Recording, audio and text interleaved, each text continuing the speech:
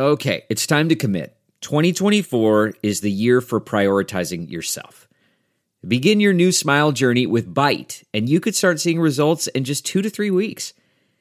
Just order your at-home impression kit today for only $14.95 at Byte.com. Byte clear liners are doctor-directed and delivered to your door. Treatment costs thousands less than braces, plus they offer financing options, accept eligible insurance, and you could pay with your HSA, FSA. Get 80% off your impression kit when you use code WONDERY at Byte.com. That's BYTE.com. Start your confidence journey today with Byte. Man, that sunset is gorgeous. Grill, patio, sunset. Hard to get better than that. Unless you're browsing Carvana's inventory while you soak it all in. Oh, burger time. So sit back, get comfortable. Carvana's got thousands of cars under $20,000 just waiting for you. I could stay here forever. Carvana, where car buying meets comfort meets convenience. Download the app or visit Carvana.com today. Delve into the shadows of the mind with Sleeping Dogs, a gripping murder mystery starring Academy Award winner Russell Crowe. Now available on digital. Crowe portrays an ex-homicide detective unraveling a brutal murder he can't recall. Uncovering secrets from his past, he learns a chilling truth. It's best to let sleeping dogs lie. Visit sleepingdogsmovie.com/Wondery to watch Sleeping Dogs, now on digital. That's sleepingdogsmovie.com/Wondery. Welcome to episode 352 with my guest, Caitlin Doughty, who is a mortician and a best-selling author. My name's Paul Gilmartin. This is the Mental Illness Happy Hour, a place for honesty about all the battles in our heads, from medically diagnosed conditions, past traumas, and sexual dysfunction, to everyday compulsive negative thinking. This show's not meant to be a substitute for professional mental counseling. I'm not a therapist. It's not a doctor's office. It's more like a waiting room that doesn't suck. The website for this show is mentalpod.com. Go there, check it out. Fill out an anonymous survey. Maybe we'll read your survey on the show. Join the forum. There's lots of like-minded people in the forum. There's all kinds of things you can do on the website. There's a Tilt-A-Whirl on the website. Don't ask me how. Don't ask me how we got it there. LA Podfest was amazing this last weekend. I had so much fun. There is nothing like that community of people that listen to podcasts. It's unlike any other, doing stand-up for years and being on TV and all that kind of stuff.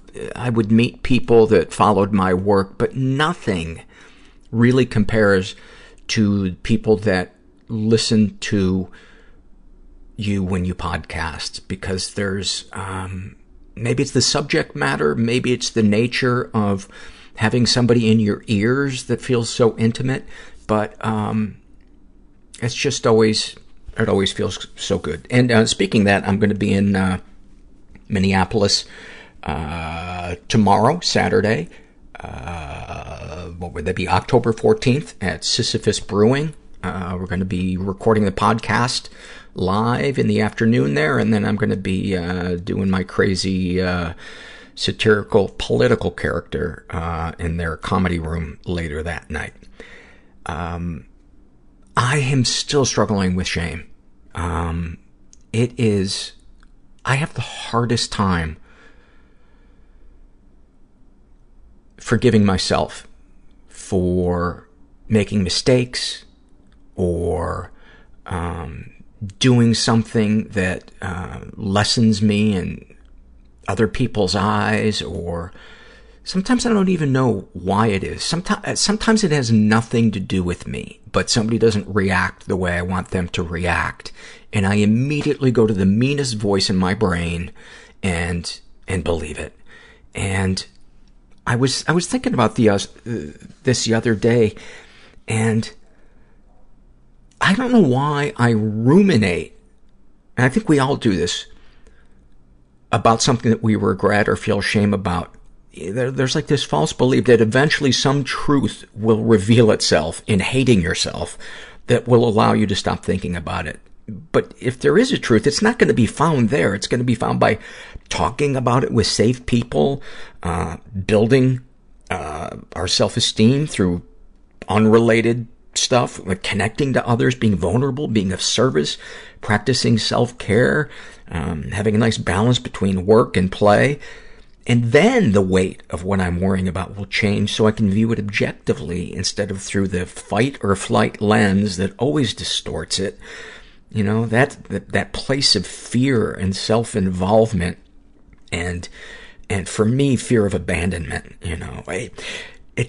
Ruminating on shame or regret or guilt is like losing your keys and then you just keep looking in the same empty drawer for the 9th time in a row. Well, you know what? Maybe my keys are hidden behind a paper clip.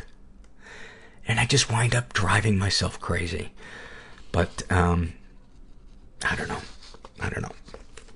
Thank God. How's this for a segue? Thank God I have my therapist at BetterHelp.com. I love her. Her name's Donna. She helps me so much. I feel so seen and heard and felt by her.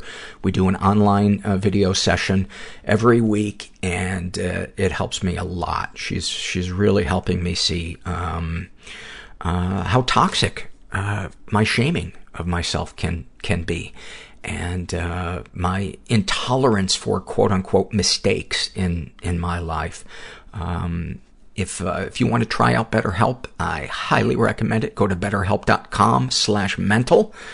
Complete a questionnaire, and you get matched with a BetterHelp.com counselor, and then you can experience a free week of counseling to see if it's right for you. You need to be over 18, and I highly, highly recommend it.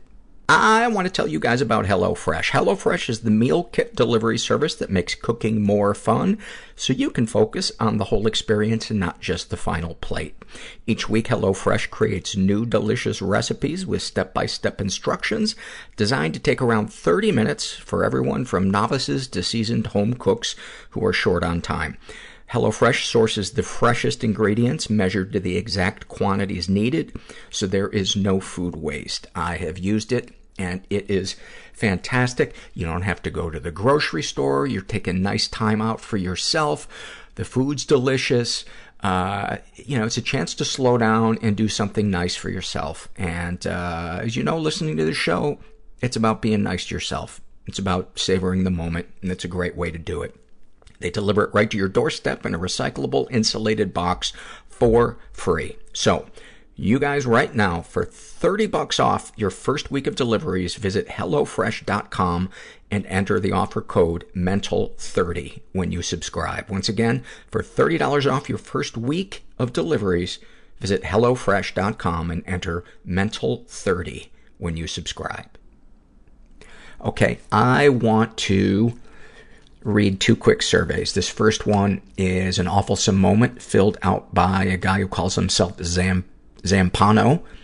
And he writes, sometimes when I walk down the hallway or stairs at work, I open my mouth as if to let out a primal scream and contort my face to mimic how fucked up I feel inside.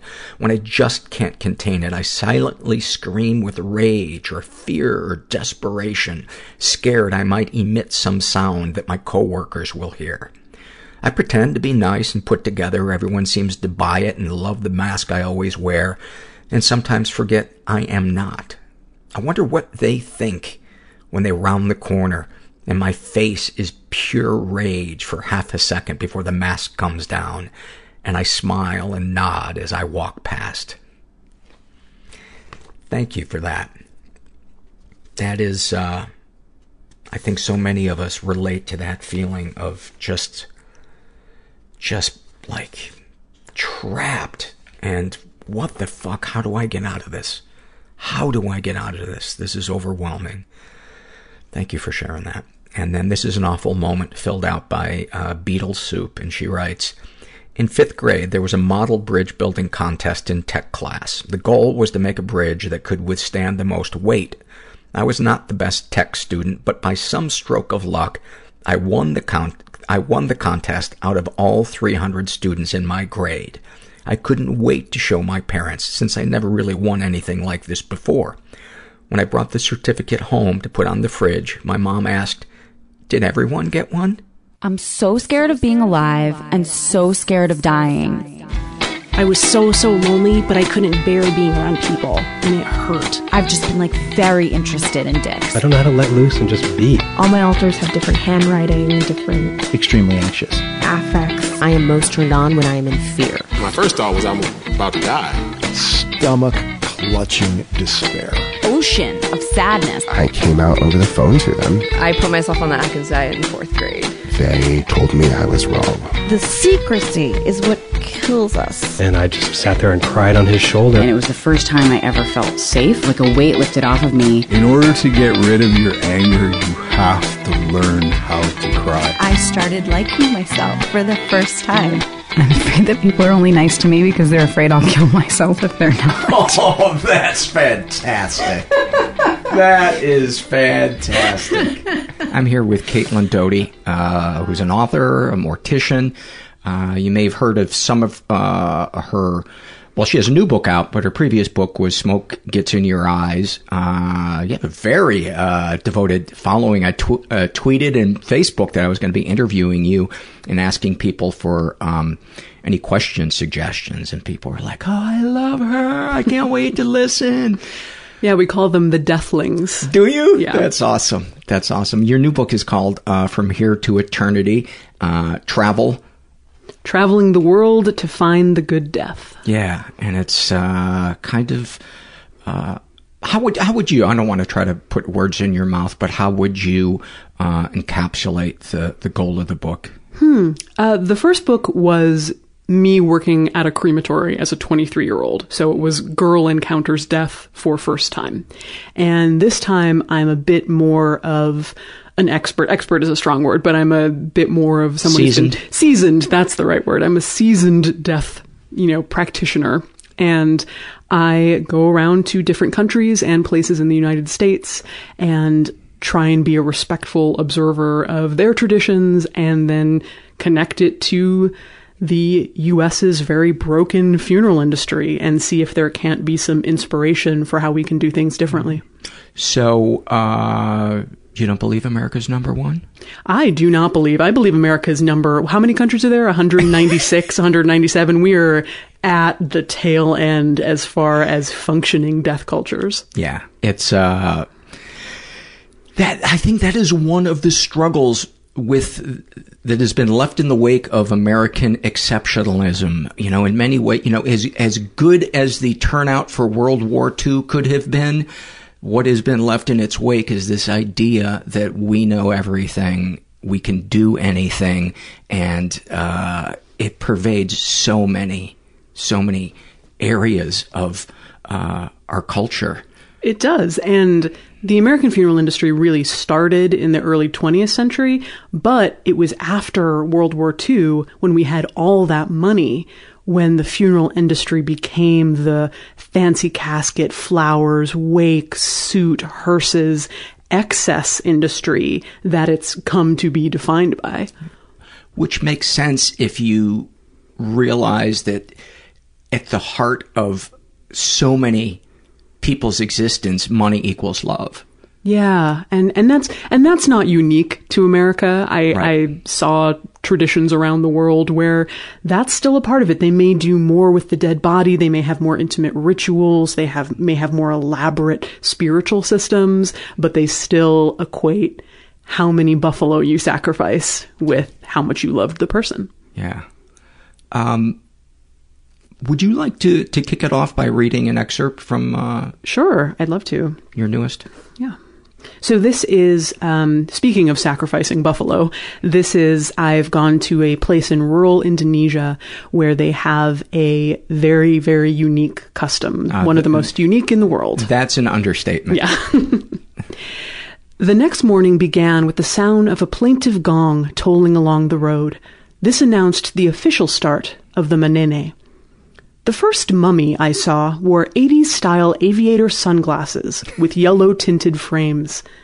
Damn, I thought, that guy looks like my middle school algebra teacher.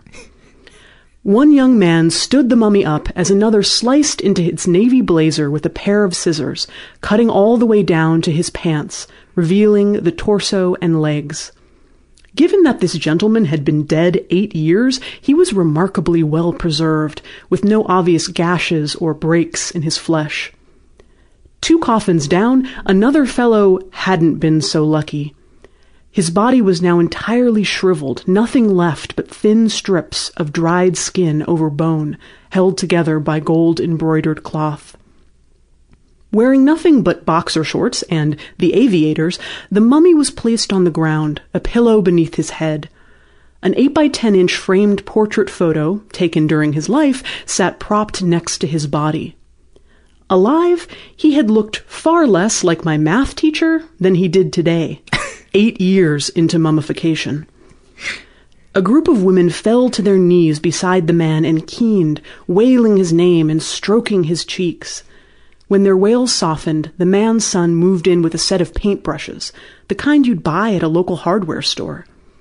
The son began to clean the corpse, brushing his father's leathery skin with short, loving strokes. A cockroach scampered out from inside the boxer shorts. The son didn't seem to mind, and carried on brushing. This was mourning as you have never seen it before. Thank you for reading that. And it's a good way to start a podcast. It really is. And what's interesting about that chapter, too, is that even within Indonesia, people kind of have different views on that island and that tribe and that ceremony. Absolutely. And I'm embarrassed that I didn't know this, but Indonesia is the 4th most populous country in the world. I was like, oh, the lovely island chain of Indonesia. No, it's like China, India, US, yes. Indonesia. And it's like, what, 700 islands or something like that? Yeah, some crazy large amount of islands, yes. And that all have really diverse, unique cultures within them. And places like Jakarta and these really urban areas, they look to these mountainous regions as somewhat backward and somewhat foreign to them, the same way we would look at maybe the churches that do snake charming as, oh, wow, I don't know about that. That's a part of the country I don't know about. Yeah. And you go to a variety of different countries. And the book starts off with you in Colorado. Exotic Colorado, describing a kind of renegade funeral pyre that has to navigate all these legal requirements because I'll let you take it from here, but talk about what is legal and not legal regarding death, what you do with the body once it's dead. Let's take it from the minute somebody dies legally. What are the constraints? Sure. And the American funeral industry, to start, is a pretty draconian system because each state runs its own unique set of rules that are mostly determined by funeral industry lobby. So they've been able to keep it the same way that it's been for the past 50 to 100 years because nobody really knows how to challenge them on it, except for these consumer groups and now us renegade morticians who want a different system and want more young women and people of color and immigrants to be able to open their own funeral homes. So starting with that premise, the way that it usually works is each state is different, obviously, but some place like Colorado has the most lenient funeral laws in the country. You actually don't even have to have a license to be a funeral director there, and they're the only state that is true. So it's this amazing small town in Colorado where if somebody dies, the nonprofit will come to your house. They will set it up so the person is on ice and that they're cleaned and washed and dressed however the family wants. And they set up this beautiful wake for the family. And then everybody has 2 or 3 days to come into the town. And at the end of it, as dawn breaks, they carry them up this hill to this beautiful open air pyre, which is the only one like it in the Western world. And they lay the shrouded body and they cover it with piñon pine logs and they set it alight. And it's just the most gorgeous, moving thing you've ever seen. But it would be absolutely illegal in any other state to do it like this. And the only reason they've been able to do it is years and years of fighting with the local government in this rural area to make it happen. One of the things in that chapter, you described the body breaking down as the flames devoured it, and it was hard for me to read. And I have a pretty strong ability to take in dark information. Mm-hmm. And I was having trouble picturing myself being there, watching that happen to a loved one, even though I know intellectually that's not hurting them. Talk about how people's minds are changed and what it might be that changes their minds about that, because you described one guy who wasn't sure he was going to go there. It was his mother, and he changed his mind. Talk about him. Yeah, I think that he was a really excellent story of the transition that happens in something like this. And in a way, I'm sort of just thinking of this now, but it kind of encapsulates in a very short period of time what most people's journeys are toward death acceptance. And it starts with showing up and showing up for death and being willing to be there for the hard stuff. So I do describe what happens to the body in The Flame, and it's because it's kind of my thing at this point to do that, but also because I think on balance, it really ends up helping people. I think honesty about death and the death process is always what ends up being most helpful. And even if it's hard, just showing up and being there is what can make the transition happen. In the case of the pyre, you show up, and so to be clear, you're not watching the flaming skull on the pyre. These people who are the volunteers are highly trained at making sure that everything is very delicately hidden from view. So at no point like a charred arm shoots out and raises to the sky or anything that might be too gruesome. But you do see the flames taking the shroud and beginning to take the body beneath. And at first, it's this, when they first lit the pyre, there's this almost sacred tension that's in this circular group of people around the pyre. And this smoke is swooping up, and it's this white, thick, beautiful smoke that in my case went in small cyclones up into the air. And at a certain point, the silence breaks and people come up and start talking. And they share the memories. And at first, the memories are very dramatic. And then you get to people who just want to tell a funny story, or they want to sing a song, or they want to read a poem. And then by the end, and this is what they told me would happen, and it did happen, about, 45 minutes in, something just starts to shift. It's almost like, well, we've been hanging out with this pyre for long enough now that we're just at a pyre. It's no longer, oh my God, there's a corpse on that pyre and the fire is eating the corpse. It's like, yeah, we're hanging out around the pyre and we're talking about mom or my sister or my brother or whoever it is. And something just mentally shifts. And I think it has to do with being there. I think it has to do with not being, the way that the American funeral industry works is they usher you in and you see this chemically embalmed body that they have taken from you, done this procedure behind the scenes, and then sold back to you, essentially. And you get your 45 minutes with it, and then they take it away, and then it's either cremated or it's a burial, but even at the burial, you never get to see the body lowered into the ground. You have to just stand there. You see the casket lowered. You see the casket there, but then you don't see it even lowered into the ground in most cases. So there's no follow through in the American funeral industry at all. You never get to be there for the actual process. So in this town, you will not only sit with the body in its home for a day or two while they're preparing the cremation, you then go and you're there the whole time that the actual cremation is happening. And at the end, you can see the bones and the embers in the bottom of the pyre. And so this whole time, if you're close to this person, you're there, you're present, you're engaged. And almost by the end of it, my sense of the people who were really close to this woman whose cremation I saw was that it was a lifting. They were going to keep grieving for her, obviously, but it was a lifting in their fear of the process and a lifting of the intensity of their grief. It had shifted into something more manageable.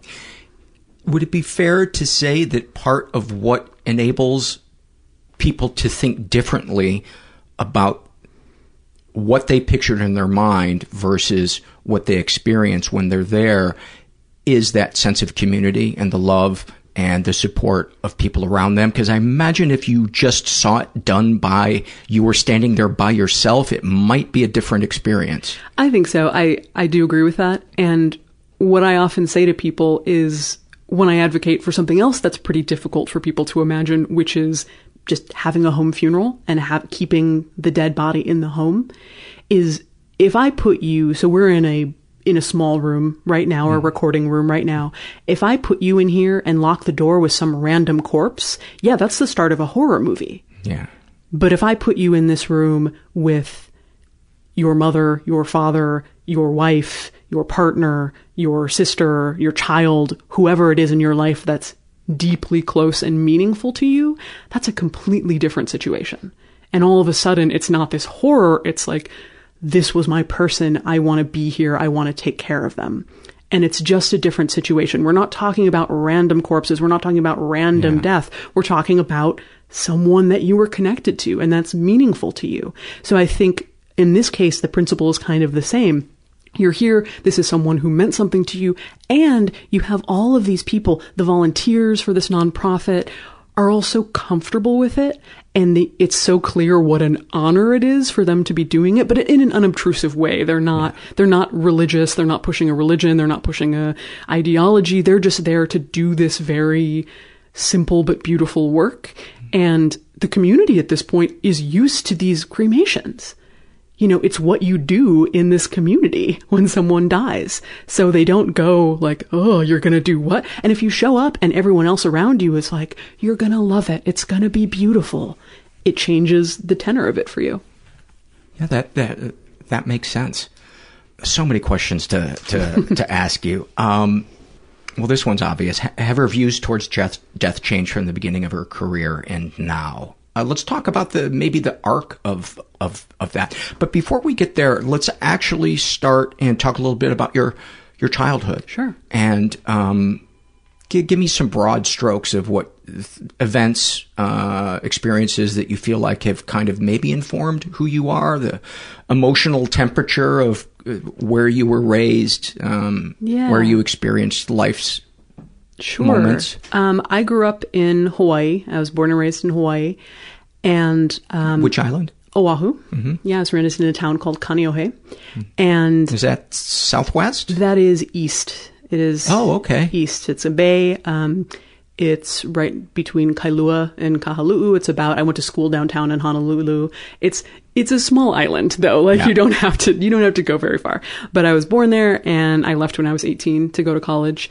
And one of the things that it informed, especially when you're talking about traveling around the world to do death, is that when you grow up in Hawaii, you grow up mortified at being thought of as a tourist of any sort, or of being buffoonish. And especially when you're a white person in Hawaii, you are the minority, and not in the sense that like being a minority, plays out in the continental United States or the mainland as we would call it, but you are a minority and you have to, the automatic privileges usually afforded to a random white girl are not as much. And that's a fantastic thing. And I think that has really helped me in my career and the way that I look at other cultures and the way that I go to other cultures. And in growing up, there's not a whole lot of death in Hawaii. It's generally, people die as they do normally, but it's generally a pretty beautiful, liberal place.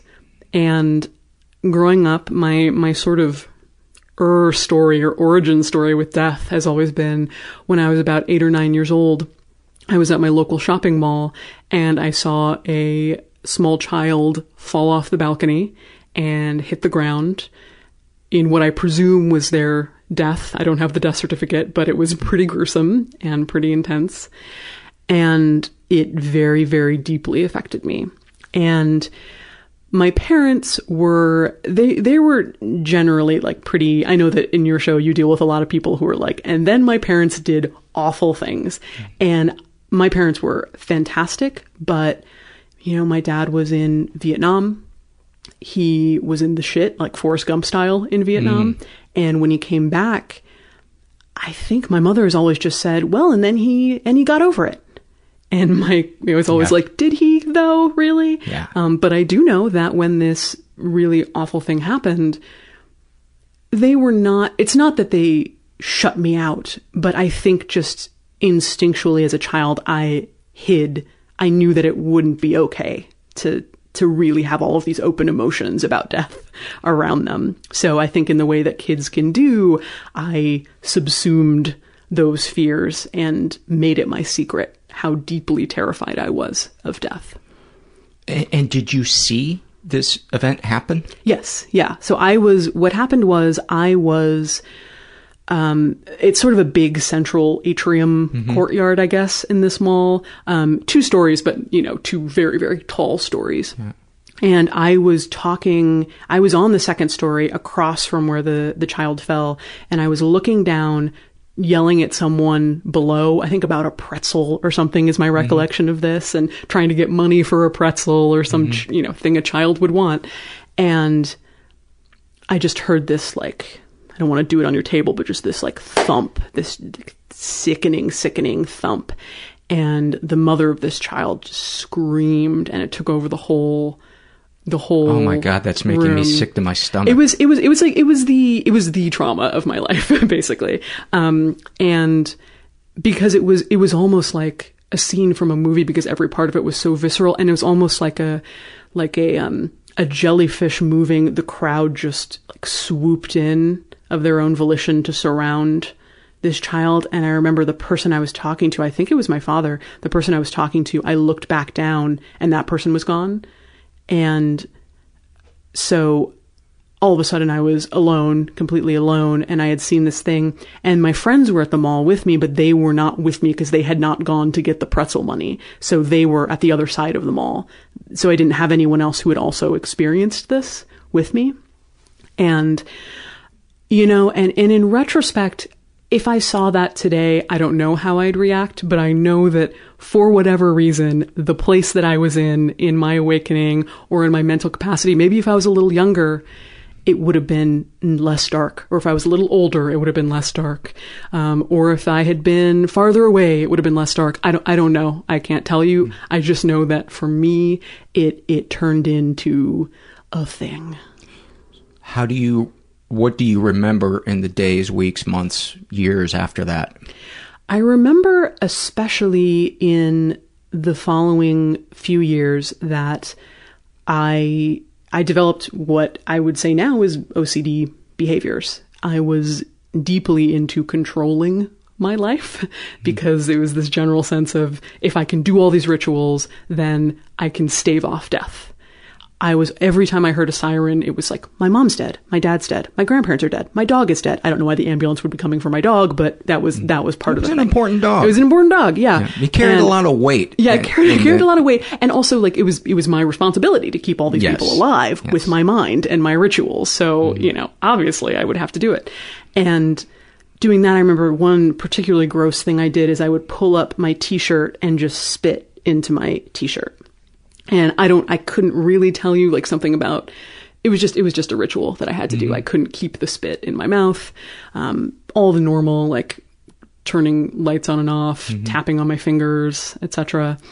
And I also just, whenever, and this sort of carries over to this day, that whenever somebody, I'm waiting at home for my parents and they're not home yet, I'm like, well, she's clearly died in this brutal way. Or if my boyfriend doesn't text me back, it's not even like, oh, he's ignoring me. Man, it's a power play. It's like, well, he's dead, and it has this sort of, as much therapy as I've had, it still kind of continues to this day. And in talking, I don't know that I've ever, normally it's like, tell us your 5-second death story. So I don't normally lay it all out like that, but just from people who have heard parts of it or read parts of it, I think that the crippling rituals and fear that come with a childhood fear of death is certainly not unique to me. Yeah.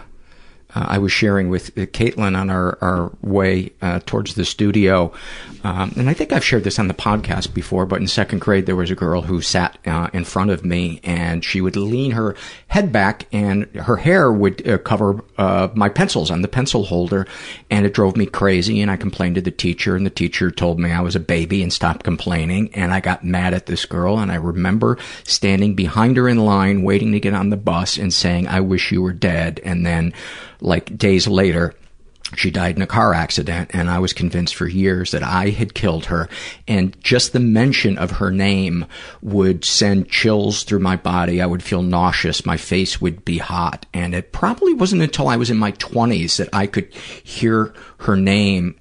It's hard to even say her name today, but it was a visceral, emotional reaction, and I'll never forget her funeral. It would have been in 1970.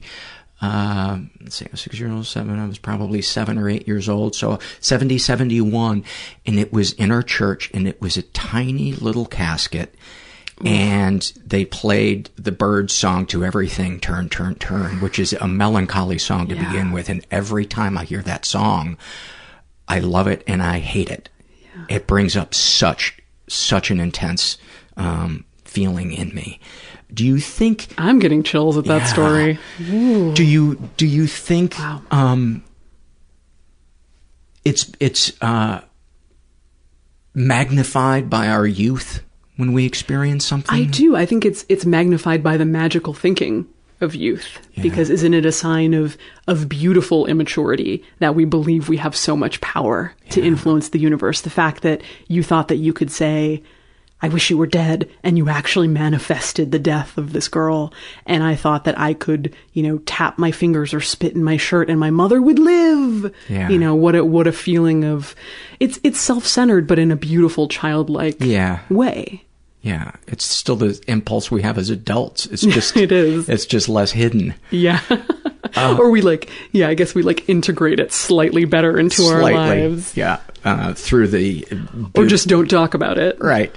Passive aggression. That's a nice way to camouflage it. Did you ever go back to that mall? Yeah. I mean, it was a block from my house. It was my local mall. So I absolutely do go. I don't think I ever go without thinking about it. I've been going to that mall for my entire life, and it's still there. And every time I go back now to just go get dinner with my parents, I always pass. It was right by the escalator, the main escalator in the mall. And I always pass by it, and I'm like, yup, that's the site of my trauma in my existence. Never quite. And when you say you mean meaning you are? You are, yes. Yeah. Or central, start of the narrative, beginning of all things. So you never... just like the name never stops affecting you, that area of the mall will never stop affecting me, I think. Yeah. I think people have the same reaction, but it's because of the food court. Speaking of traumas. Yeah. How ideally would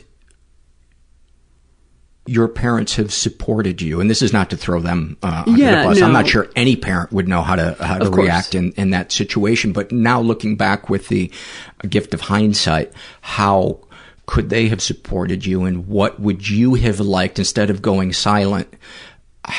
What would you have liked to have been able to say? Yeah, that's a really good question. And I think that a lot of the work I do now is, I guess, somewhat for the kids, but more for the parents of kids like that, to be like, hey, let's make you really comfortable with the discussion around death so your child doesn't feel like it's a non-starter.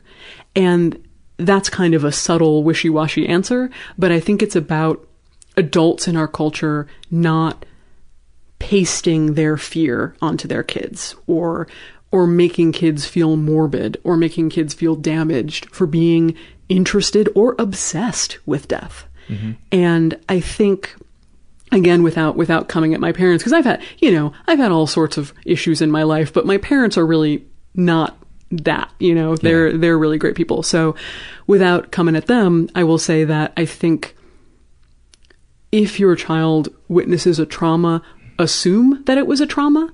Yeah. And if they tell you, Mom, you need to stop asking me about this. I have integrated this into my selfhood. They won't say that, but they say something about like, Mom, leave it alone. Like, I promise I'll tell you if something goes up. At that point you can leave them alone or drop it. But before that happens, assume that they're thinking about it a lot. If they develop any sort of strange behaviors, assume that it's a sign of some sort of lack of control or some sort of deeply unresolved issue in their lives. My aunt recently told me, what did your elementary school say when you were spitting in your shirt all day and doing these things? And I was like, oh, they didn't do anything at all. They probably maybe mentioned it to my parents, but I don't think that they did anything beyond that. Why weren't people saying, I think it was sort of and of course this was an earlier era. I'm not a spring chicken. So it was kind of a kids will be kids thing. But when somebody's developing those behaviors as a child, it's probably not a kid being a kid. And did I grow out of it? Yeah, absolutely. And, within a year or two I did, but the stuff stayed with me and I certainly wouldn't say it was resolved. So just, really make sure that no matter what trauma it was, just make the conversation really safe for a kid and hear whatever they have to say. It's not about you. Yes. And the other thing I would imagine would be good would be resist the temptation to sit through your discomfort of your child having painful emotions while they're processing it. To say, oh, it's okay. It's going to be okay. Don't cry. Let them cry. Let them cry as long as they need to.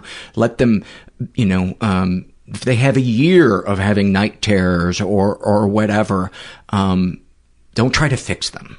Yeah. Just try to be there and let your child witness. Have painful emotions is we should put that on bumper stickers. Yeah. Really. Because they're going to have them. It's just whether or not they're going to come out in a way that's healthy. And it's kind of the same thing for adults in death too. Yeah. If someone dies, let them have painful emotions. Let them exist in a very dark space if they want to.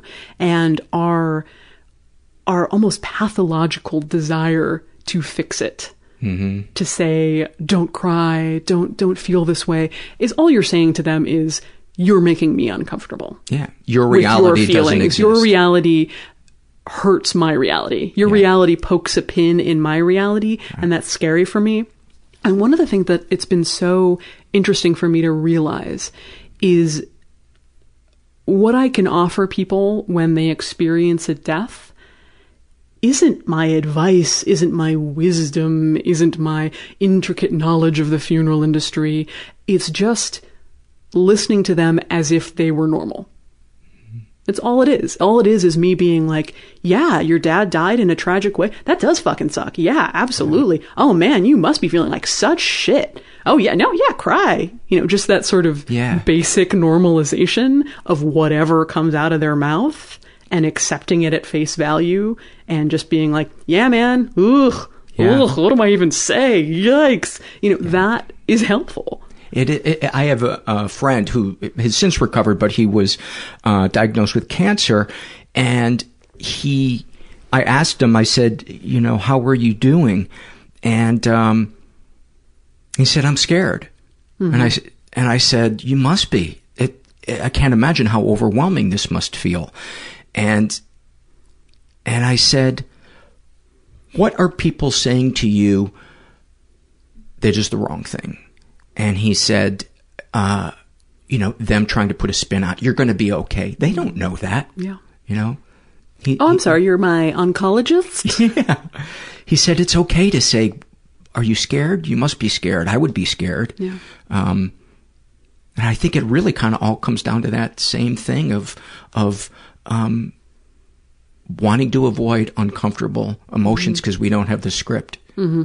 We think that we need to change it. Yeah. And you can say if you feel like you don't have the script, your opening line can be, God, I have to tell you that I'm terrified I'm going to flub this. I'm terrified I'm going to say the wrong thing because all I want to do is support you. And all I want to do is say the right thing. But probably it's just, I have to let that go because ultimately what I want to do is make you feel comfortable. Yeah. You know, it's okay to acknowledge that it's awkward Yeah. or that you think you're going to not do well. But, you know, ultimately, that's so much better to do that than to try and put on some performance some spin where you try and indicate, you know, a global plan for this person or a religious plan. Yeah. Or in the grand scheme of things, it will be better because of this plan, because they're not interested. Yeah, they're not. And is there anything that you think you would like to have said when you were that girl?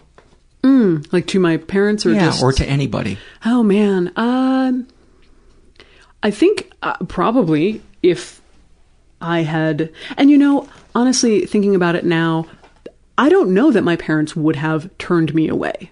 You know, they're such good people, they probably would have listened to me or engaged with me, but I was too scared to say it. And obviously it's not an 8-year-old's responsibility to be perfectly fine with stating her emotions. But, I mean, I would have said something like, I am fucking terrified all the time. I lay up at night and it's scary. Why don't we develop something where somebody sits with me at night, or I get to stay up and leave some lights on. I used to get up and turn all the lights on in the house, and like Jay Leno, or like early Jay Leno, and you'd be like interviewing someone from, you know, some sitcom, and I'd be like, well, there are people alive and talking, so nothing can get at me, you know. So set it up where I can have that. I don't know. This is not a good answer because I can think of about a million things that I would have wanted to say, but just, you know, I think it would have helped me though to really talk. Say as many as you would like to. I think it would have really helped me to do some of the stuff that I do now, in the sense of like talking about what death actually means, what actually happens to the body, what actually happens to in the process, where a body goes, what a family goes through. And that's heavy, but I think my little mind, you know, because I was always like a fairly creative child, my imagination just went to places that were so morbid and so intense that I think a little truth probably would have helped. Yeah, because that kid's mind is going to go to a heavy place. So better to have it to the heavy place with truth than the heavy place with spitting in the shirt. Exactly. Yeah, heavy place with, you know, the corpse of my dog rotting tied up on the fence because, you know, I didn't check on her before I went to bed. Wow. You know, I'm reminded too, you know, going back to what we were talking about with the embracing the idea of death and the ceremony of death, you know, when somebody passes. There's a great book by Karl Marlantes. He's a Vietnam vet, called What It's Like to Go to War. And he talks about the lack of ceremony. You know, we have these ceremonies where we train people to become warriors and go out there and fight, but we don't have a ceremony for when they come home, to help them deal with their feelings and to decompress.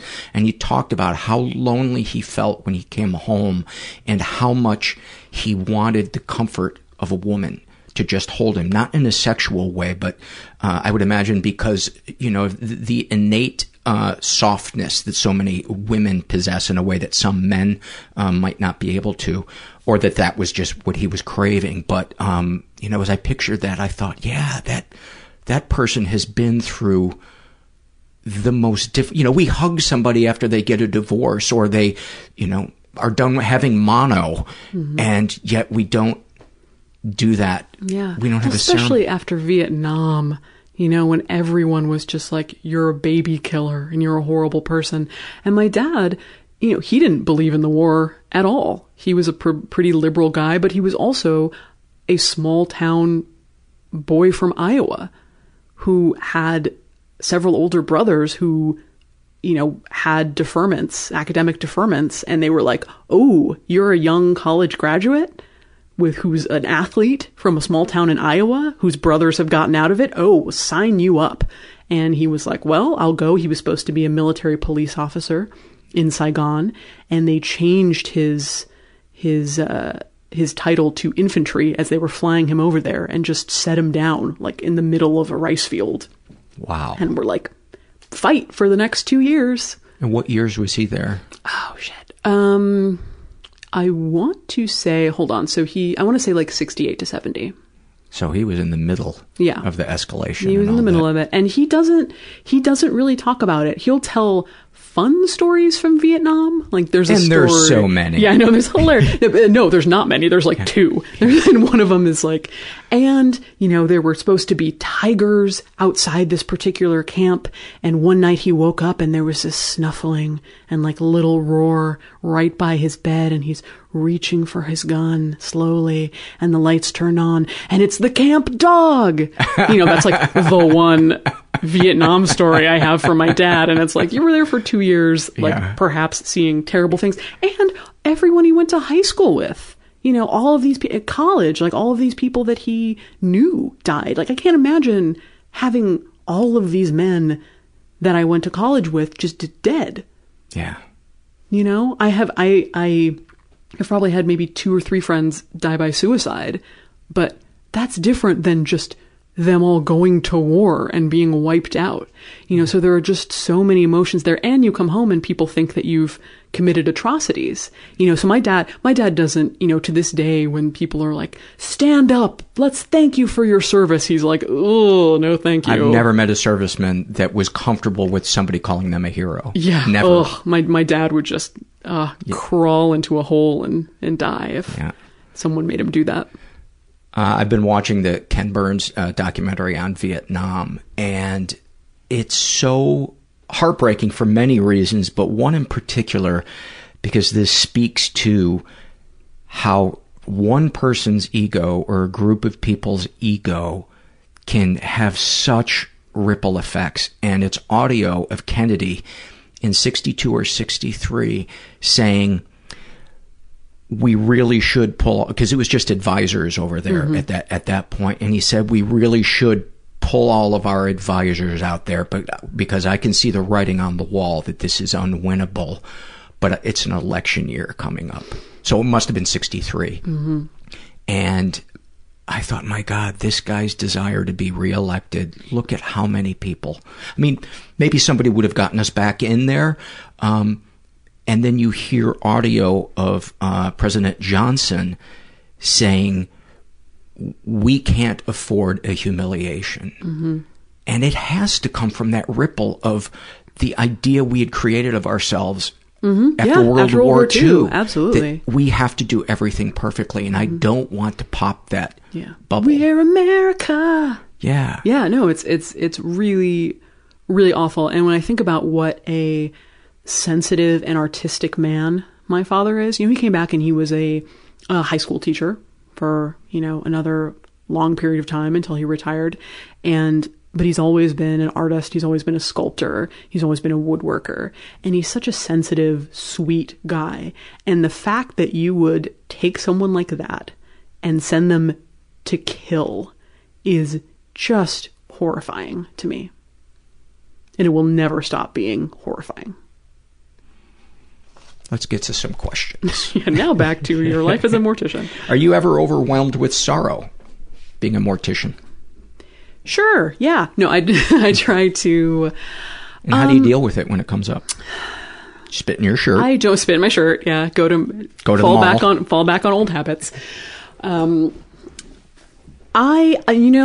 don't think my moments of being really overwhelmed with sorrow on the job were really from my first year on the job. Can you share some of those? Sure. Yeah. It was, there's a story. And this was working in the crematorium? This was working in the crematorium. Yeah. And did you seek that job out? I did. Yeah. Okay. Oh yeah, I did. I did not fall into it. I, wanted to, I had studied death in an academic way, and I decided that I wanted to see how it actually looked like on the inside and what actual dead bodies look like and how this system actually ran. And I don't know that I had quite that sophisticated an understanding of it at 22. But there was something drawing you. But there was something powerful. Would you call it a passion? Curiosity? I would say that it started as a curiosity. And then when it's hard to explain this to people without sounding a little woo-woo. But as soon as I got into it, as soon as I started the job, it was like, oh, I'll be doing this until the day I die. this and figuring this out and figuring this industry out and reforming this industry, this will be my lifetime job. Wow. And what a I was gift. 23. I know, it's incredible. I am, as much as it's hard, it's a hard road to hoe. Knowing how much many of my peers are still really trying to find a meaning structure, especially since we graduated in the middle of the recession. We were spat out into the recession, basically. And so many are still trying to find something that's really meaningful to them. The fact that at age 23, I was given this deeply profound life project that I've been doing every day since is like just the greatest thing. And I will never, say that isn't a privilege on balance, because it absolutely is. Do you feel that was just luck, or that there is some force in the universe? That's hard for me because in general, I am pretty aggressively secular, but I have all of these strains, like from my grandmother, who everything happens for a reason is a thing she really believed. And I think it's kind of helpful for me to think that things are happening somehow for a reason, not because of a deity in my case, but just, the fact that I studied death for so long, the fact that I actually got to practice death and get hands-on and combine that theory and practice, the fact that I did theater in high school and college so I can be a public communicator, the fact that my dad was a teacher, the fact that my mom is an amazing public speaker, the fact that I am a white lady who, if I wanted to give up a year of my life to eat toast to put myself through mortuary school and be able to afford to do this, I could, because I don't have kids. I don't have elderly parents who are dependent on me. All of the things that I was able to do came together in a really positive way to allow me to do this work. I should mention, by the way, that Caitlin is wearing a T-shirt that says "Future Corpse," which is so awesome. Yeah, this is my casual afternoon outfit, which you all will be someday. But you asked me about, I sort of tangented off the original question, which was getting in your emotions around a dead body. And in that first year, when I first got in there, it was like corpses were magical creatures to me, because I had seen a couple of them sort of as a child, but never really been around dead bodies, especially in quantity, because this was a high volume crematory. And so being around them every day. So you would get them when the funeral was done with them? Yes. Yeah. Well, right. It was I kicked him under the table. Was it you? Was it? Speaking of corpses, speaking of powerful forces beyond our knowledge. That was me. But there was really this period where everything was just astonishing and new to me. And so I would meet with the families as well. Sometimes I would do simple things to prepare the body and have them view it. Sometimes they would come in for the cremation, but mostly I was just performing the cremations. And sometimes the body had a funeral, but a lot of times it was just what's called a direct cremation, where the body just came straight to the refrigerator, came out of the refrigerator, and was cremated. You don't need to let it come to room temperature for best results? No, they the 1800 degree blast furnace that is a cremation machine just takes her. People are always like, there's this meme about popcorn kernels. In like, what if I put popcorn kernels in his pocket? It's like, well, it would be 2000 degrees. Right. Like it's not like a gentle pop. We're moving right through that. Right. So on slow days, you can't put a pizza in there. No. Well, I mean, a pizza, you take it out in about 2 minutes, maybe, or I don't know, 10 seconds. Pizza ovens are really hot. I used to work at a place. I worked at a place where they were in the mid to upper 500s. Which is, of course, a lot different than 1800 degrees. Well, you could go, I think that the Funeral Directors Association would not be happy with me sharing this information, but, there's a heat up process of the machine. So, it kind of looks like a brick oven pizza. It's kind of similar technology. Let's look into this. Yeah, it's a business. Yeah. The double oven. So, Go ahead. I like to derail with jokes that aren't worth derailing. No, that's actually a thing I'm going to look into about the pizza oven. People often ask me, like, do cremation smell like food? And my only answer is that at the early part of cremation, sometimes it smells like eggs to me. But a lot of people don't share that opinion. But yeah, maybe that's just my perception of eggs, which is less offensive than a lot of things I could think it smells like. Yeah. But yes, so feelings around dead bodies. Yeah, I would often find myself, there was one particular story where a woman had died, and I went and dropped off her ashes to her partner, her husband, and he was in a wheelchair, and he looked like he should have died before her, but he didn't. And I gave him her ashes, and he just sat there holding the ashes, looking like the saddest character you've ever seen. And then a week later, he shows up in the crematory. What? And he's died.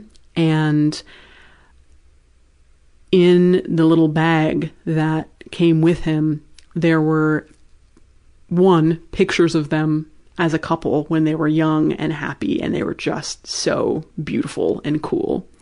And second, the little metal tag that had been her identifier in her ashes that I gave him. So he clearly had removed it from the ashes and maybe held it in his hand or seen that it was really her.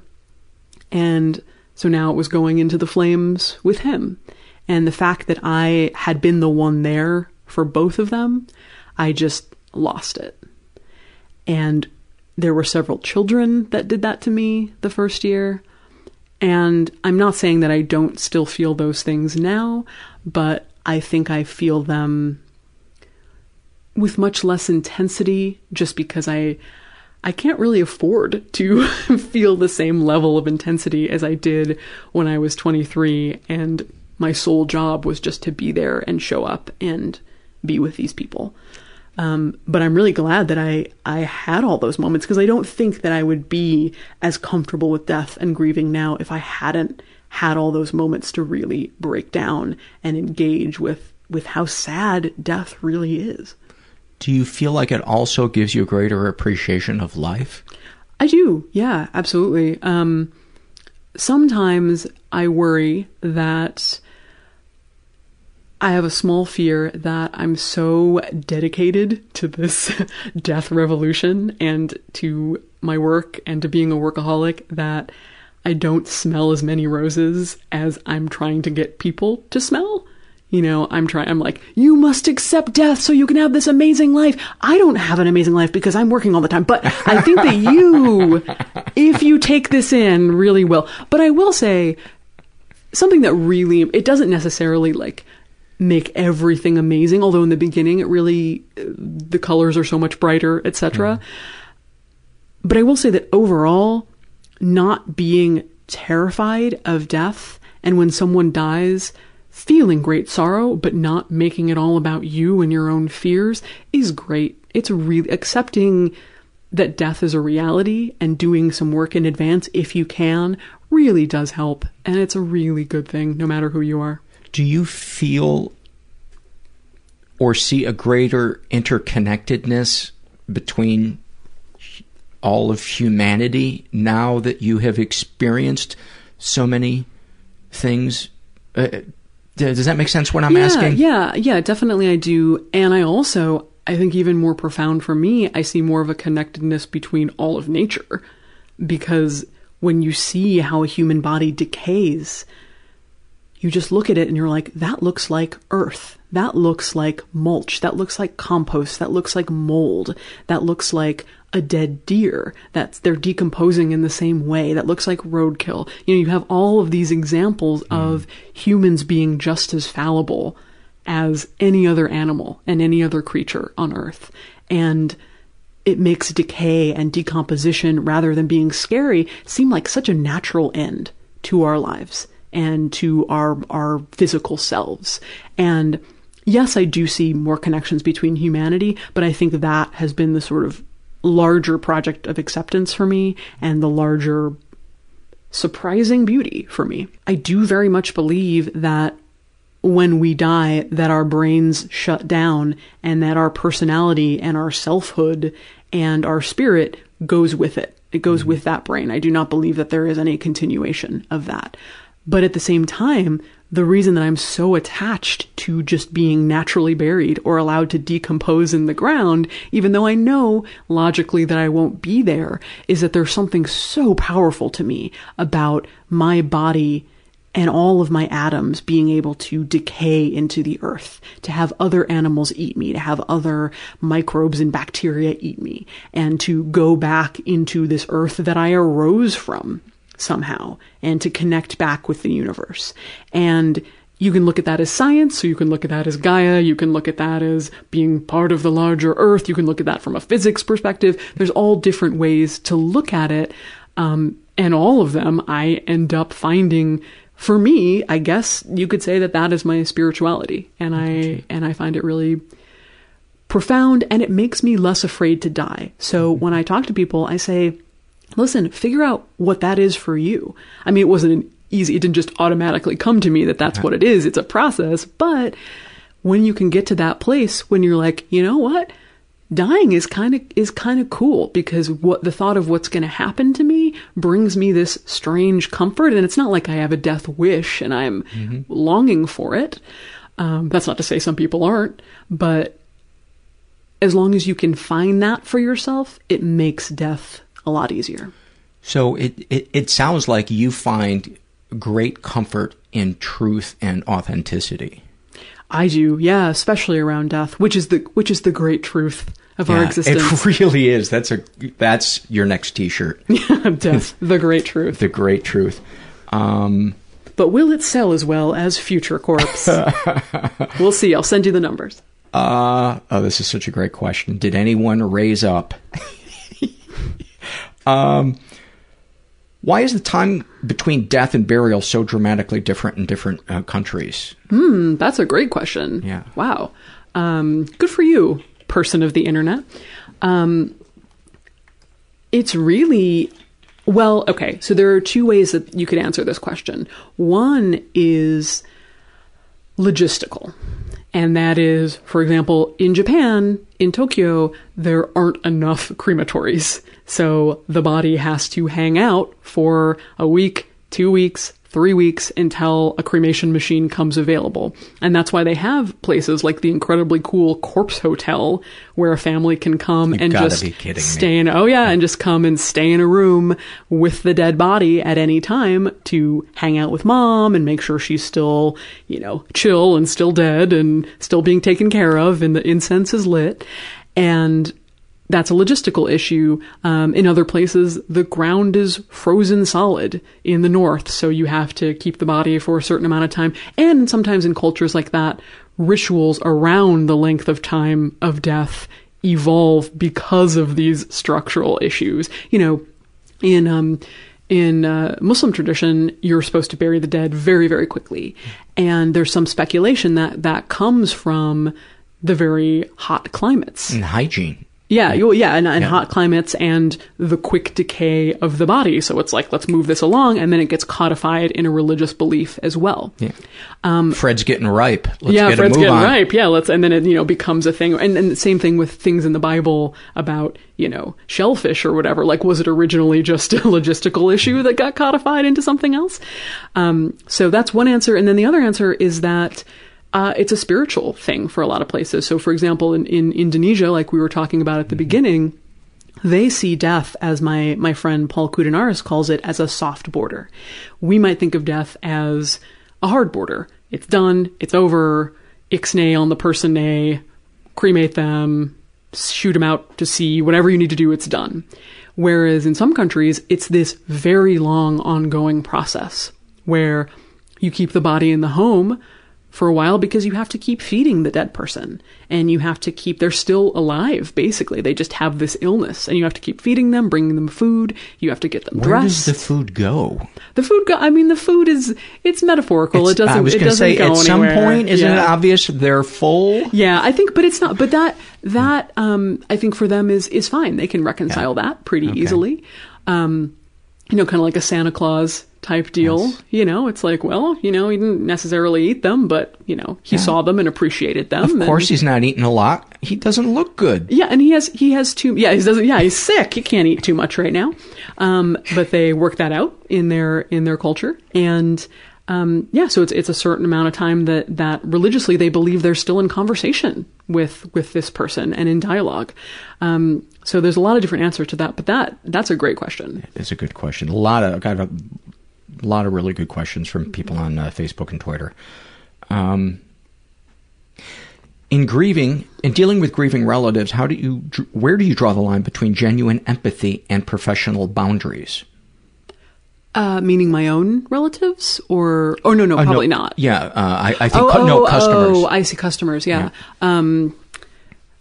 So where do I draw the line between? Yeah, is there ever a time when you have to separate? Yeah, Caitlin, the person, from Caitlin, the funeral person. Yeah, absolutely. And this has actually been a really interesting. So I have a partner who essentially does the yeoman's work at the funeral home while I travel the world and write books and do talks and do stuff. She's really the one who day to day is always there at the funeral home. And she's a wonderful funeral director, but I think in the beginning she really struggled with that. And because she's a really empathetic person, so she would give families her personal cell phone number and say, text day or night, whatever you need. And I think for a lot of us, that's something that we have to learn to balance, because someone's grieving, we're the competent source of honesty and transparency and logistical help in this very difficult time. And we don't want them to have any period where they feel adrift and at sea. We want to be there for them at any second.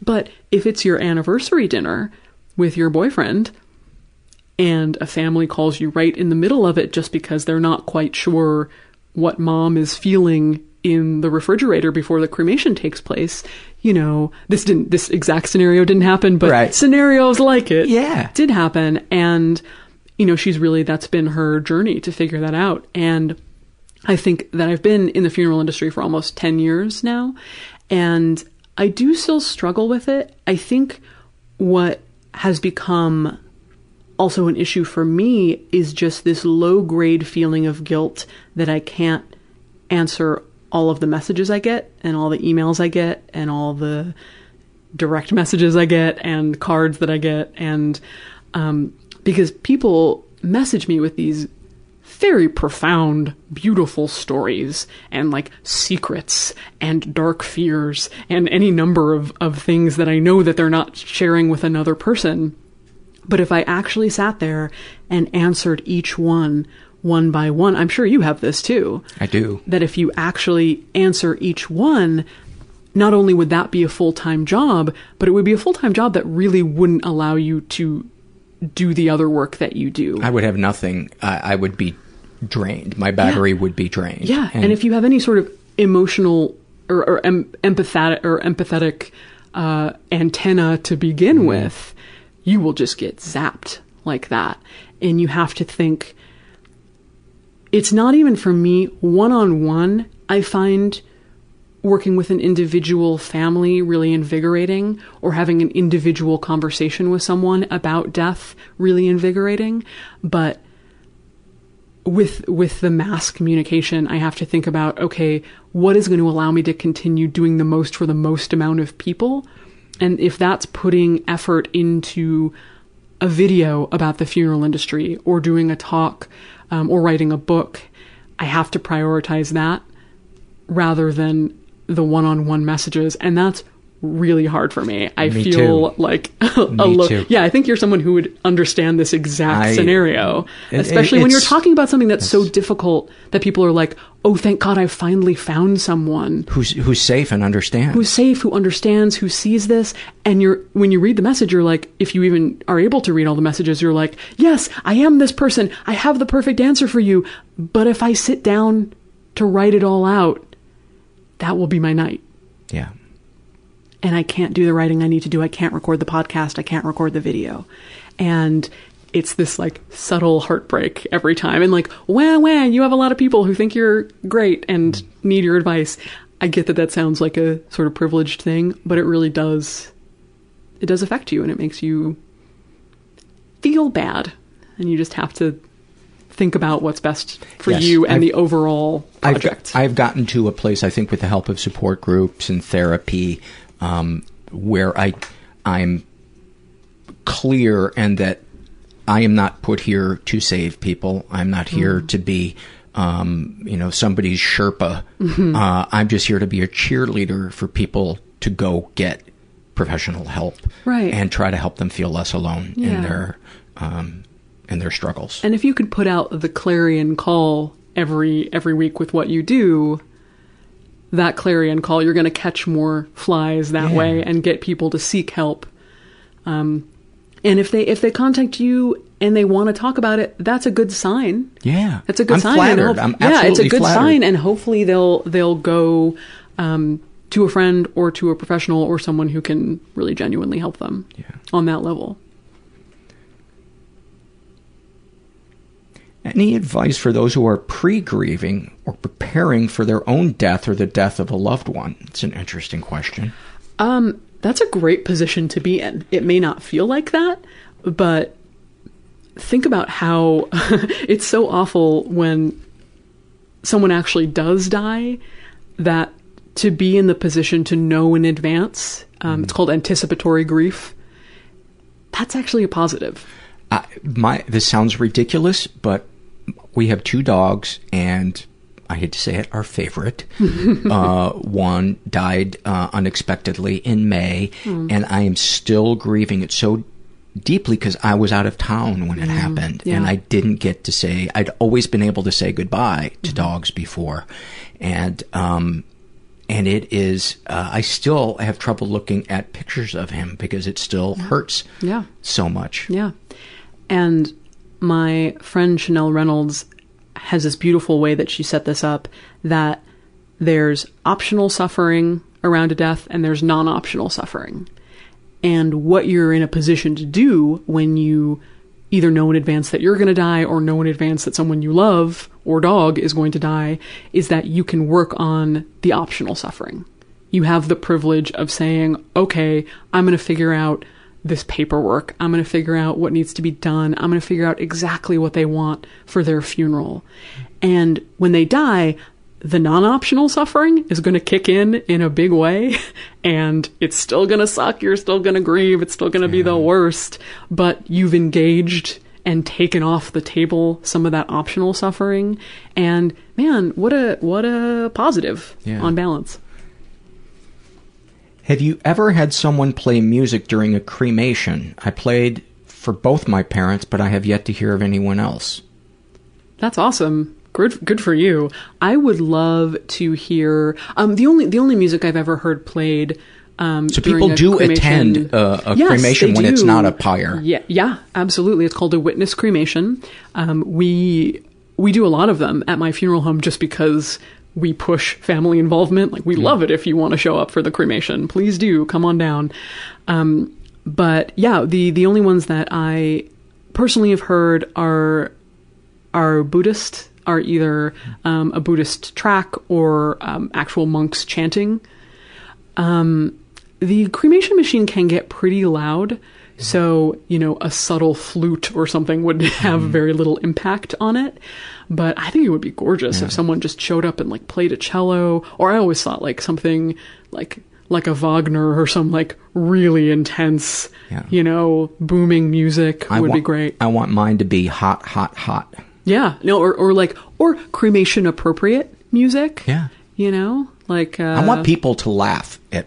Yeah, I think. Do you think funeral. It would be the crowd comes in not to witness the cremation? No, not at you. Yeah. But they come in and then, the door is slowly lowered and someone pushes the button to start the process, and then all of a sudden, that would be a surprise to the guests. Anything that would be great. That sounds anything wonderful to remind them of embrace the joy in life rather than dwelling on the negative.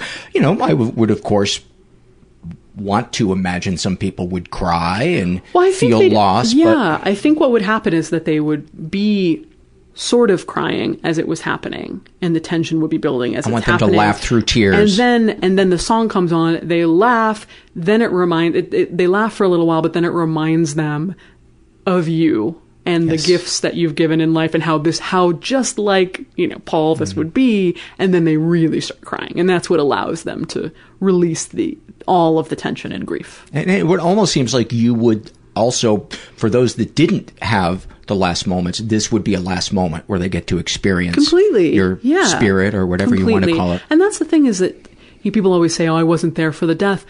That's okay. You can be there for any other number of things after the death, whether it's being with the body, whether it's attending the cremation, whether it's scattering the ashes, whether it's, walking the trail through Italy for that your father walked when he was 21, whatever it is that activates your grief and gets you involved. Those are all great ideas. The only thing you probably shouldn't do is just absolutely nothing.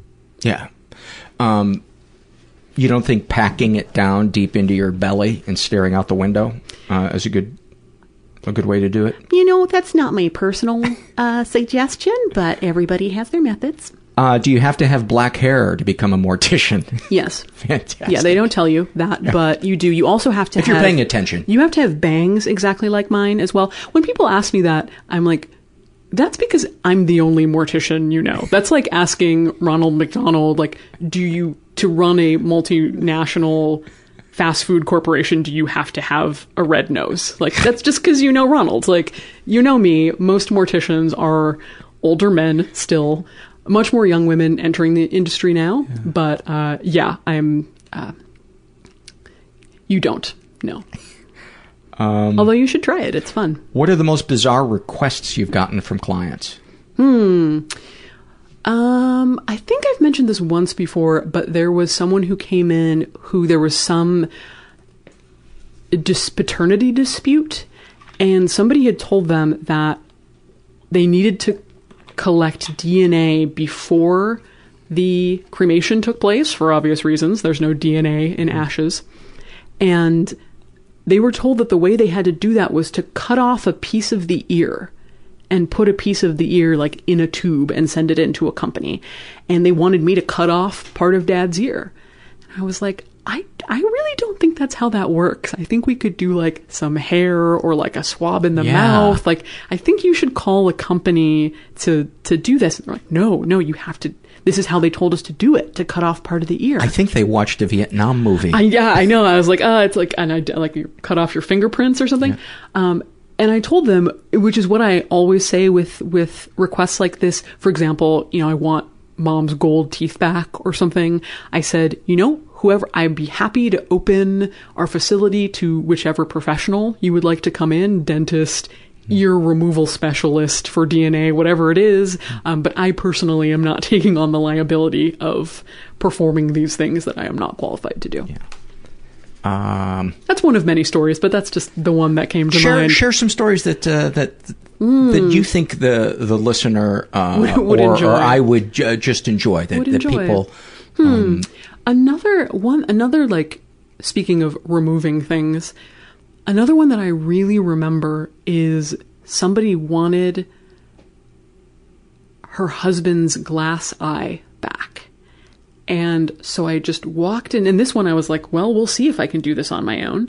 And I walked in, and like an Edgar Allan Poe story, like his one glass eye is looking up at me from inside the cremation container. And I removed the glass eye, and it came out pretty easily. I guess they don't, they're not surgically implanted in there. I guess they just kind of pop them in.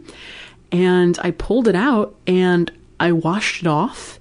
And it was just beautifully made. It had the little veins that people have in their eyes. And it was it wasn't like a big hokey glass eye. It was just like an impeccably glass, beautiful eye. And I washed it off, and I wrapped it up real nice. I think I may have even had a little like velvet bag for it or something. And I mailed it to his wife. And that was such an interesting thing to me to want. And if it were me, I would totally want that. If it were my dad or my partner or something, I would be like, yes, send it on. But it was interesting that she wanted that as like a relic of her husband. Yeah.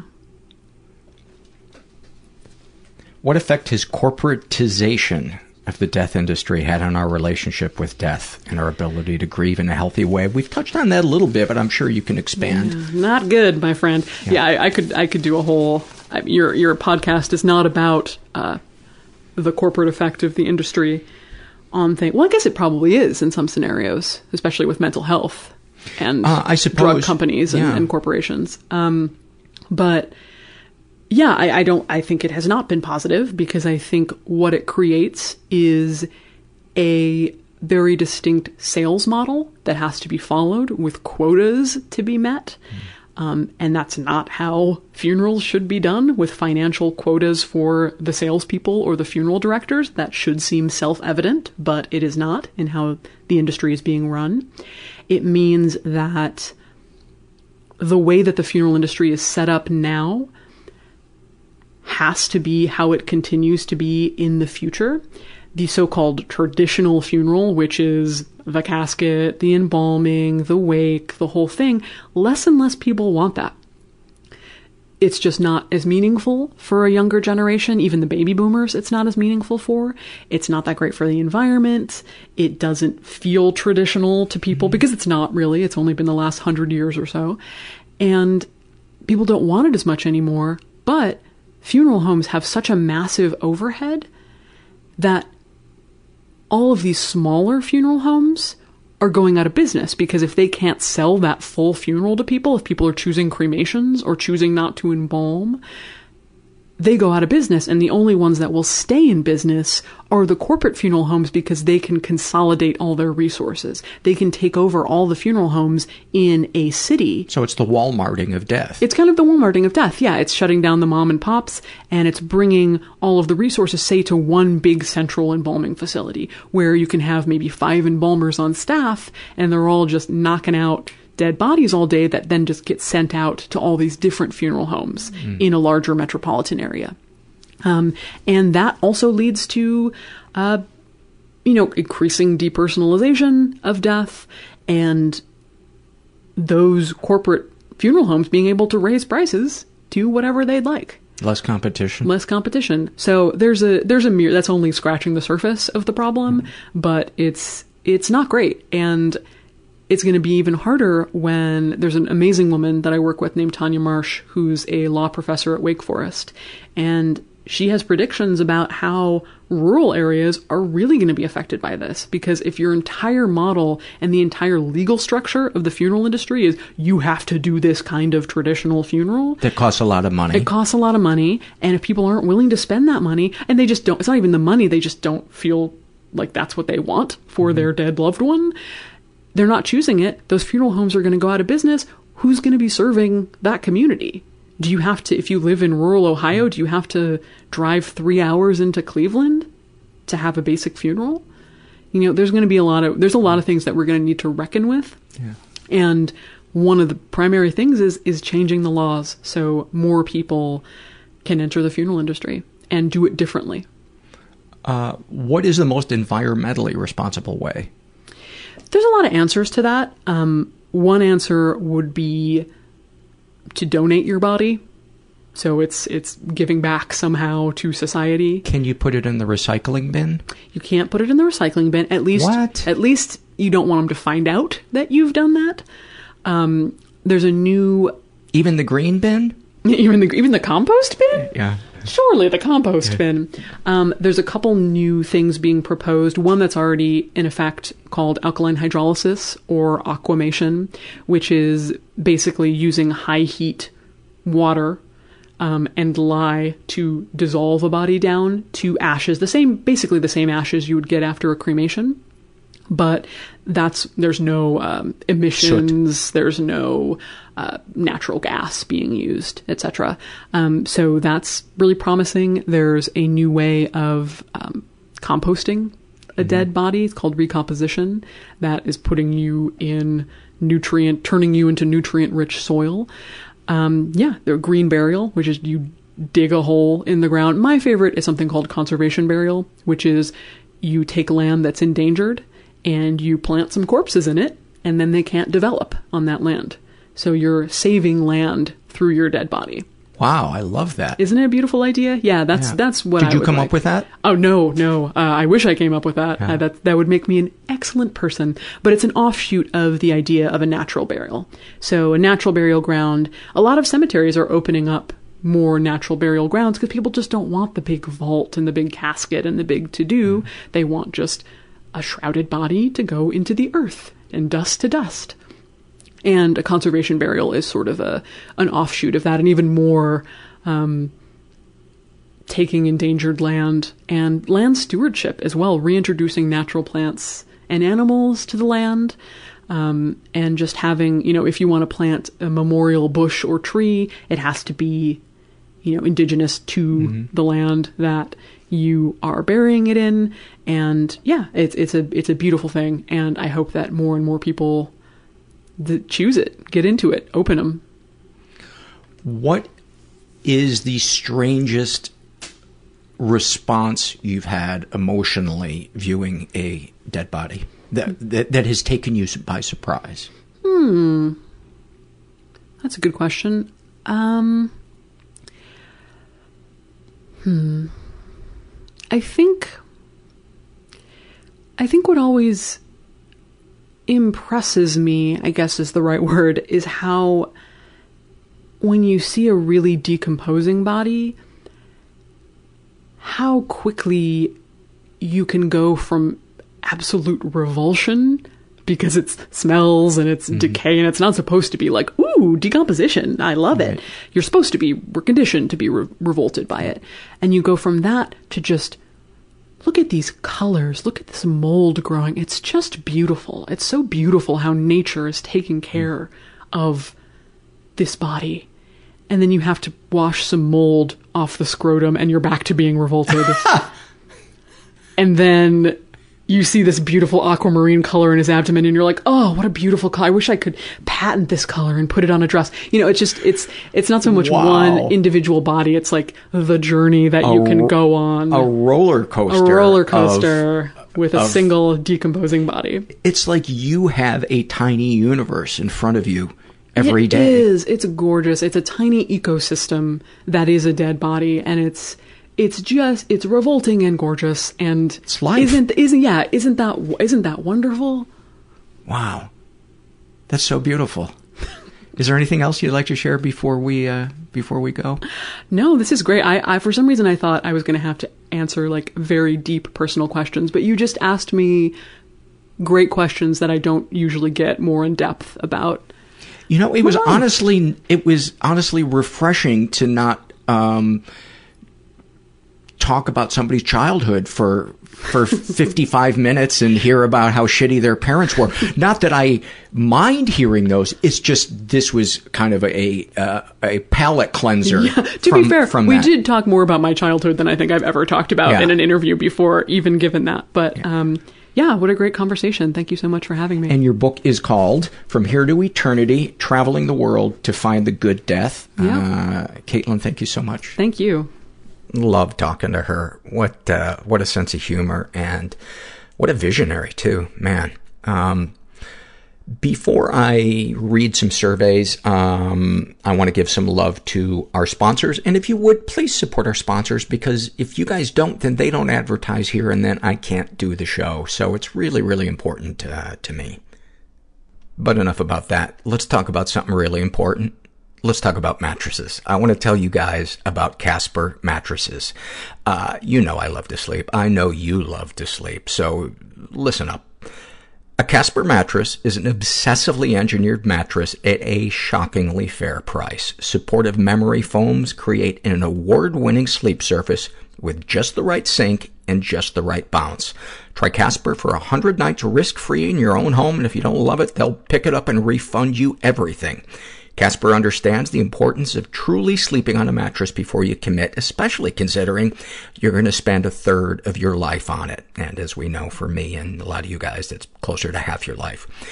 They have free shipping and returns to the United States and Canada, and with over 20,000 reviews and an average of 4.8 stars, it's quickly becoming the internet's favorite mattress. So, you guys get $50 as my listeners That sounded a little possessive.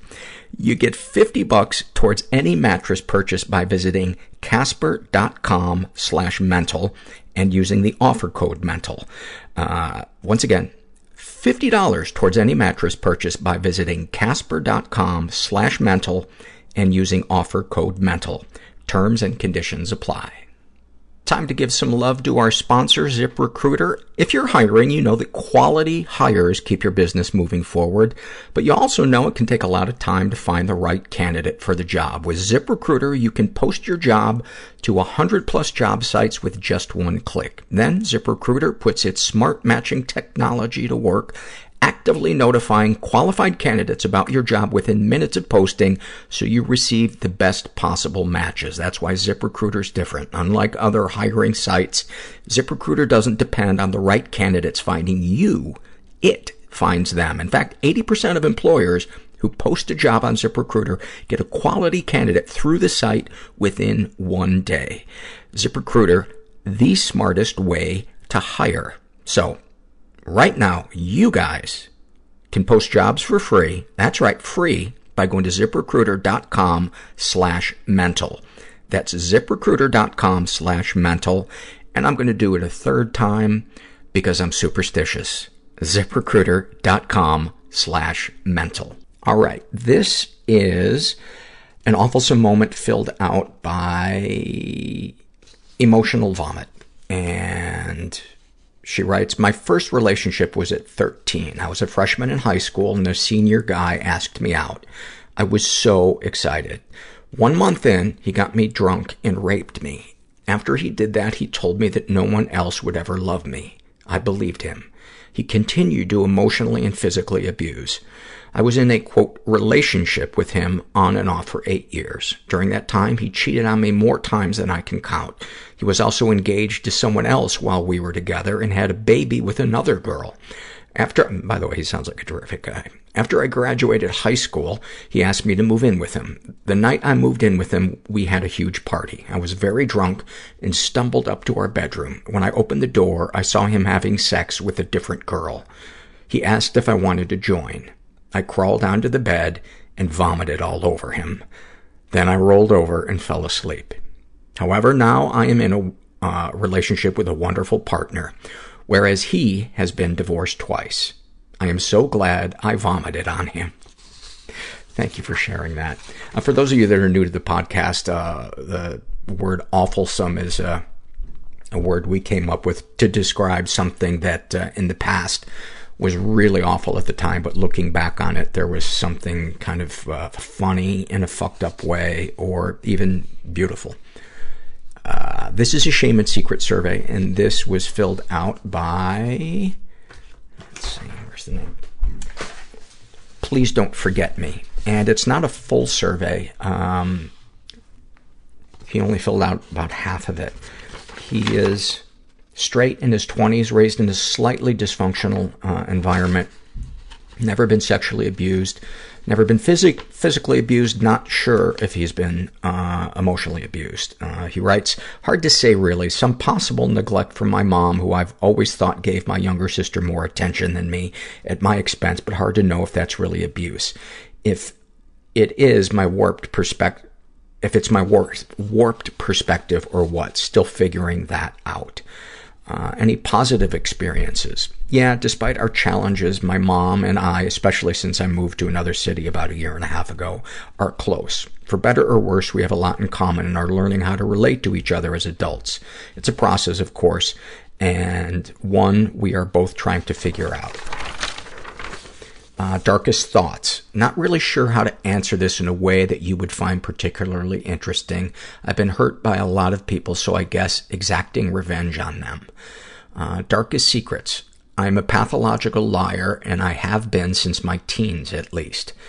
Both of big and small things, particularly with those closest to me, around things like sex, and then parentheses, I am really still a virgin. Much longer story there. Body image, self-confidence, and worth issues, and more. Pretty pathetic, huh? ? but also around other life experiences. I guess it's an attempt to make my story memorable so as not to be forgotten, and a way to connect with people regardless of how fucked up that is. And the worst part is, many of the people I have told these lies to are people I have loved and truly love, and I am at a loss for what to do. Thank you for being so honest there. And, as I'm reading this, I'm thinking,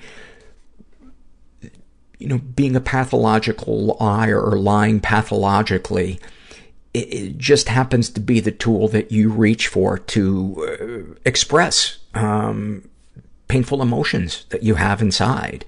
And the painful emotions that you are feeling inside, you are not alone with those.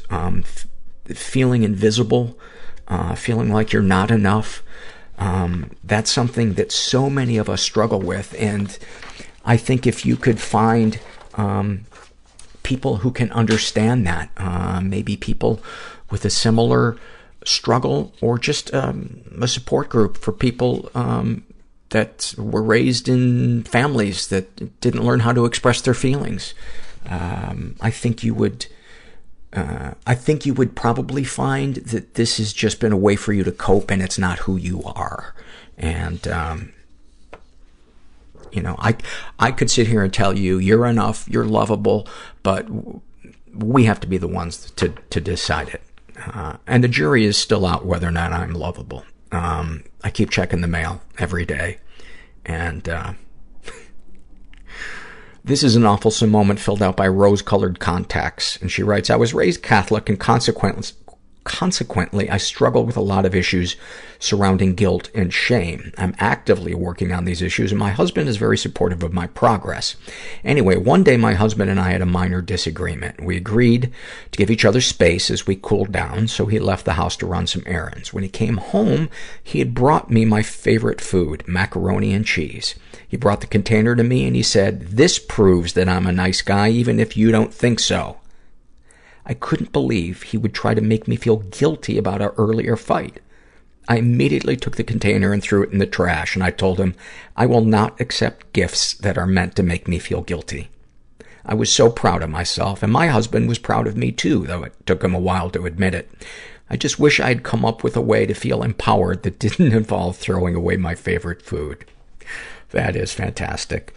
And what's more fantastic is that you advocated for yourself and your husband came around.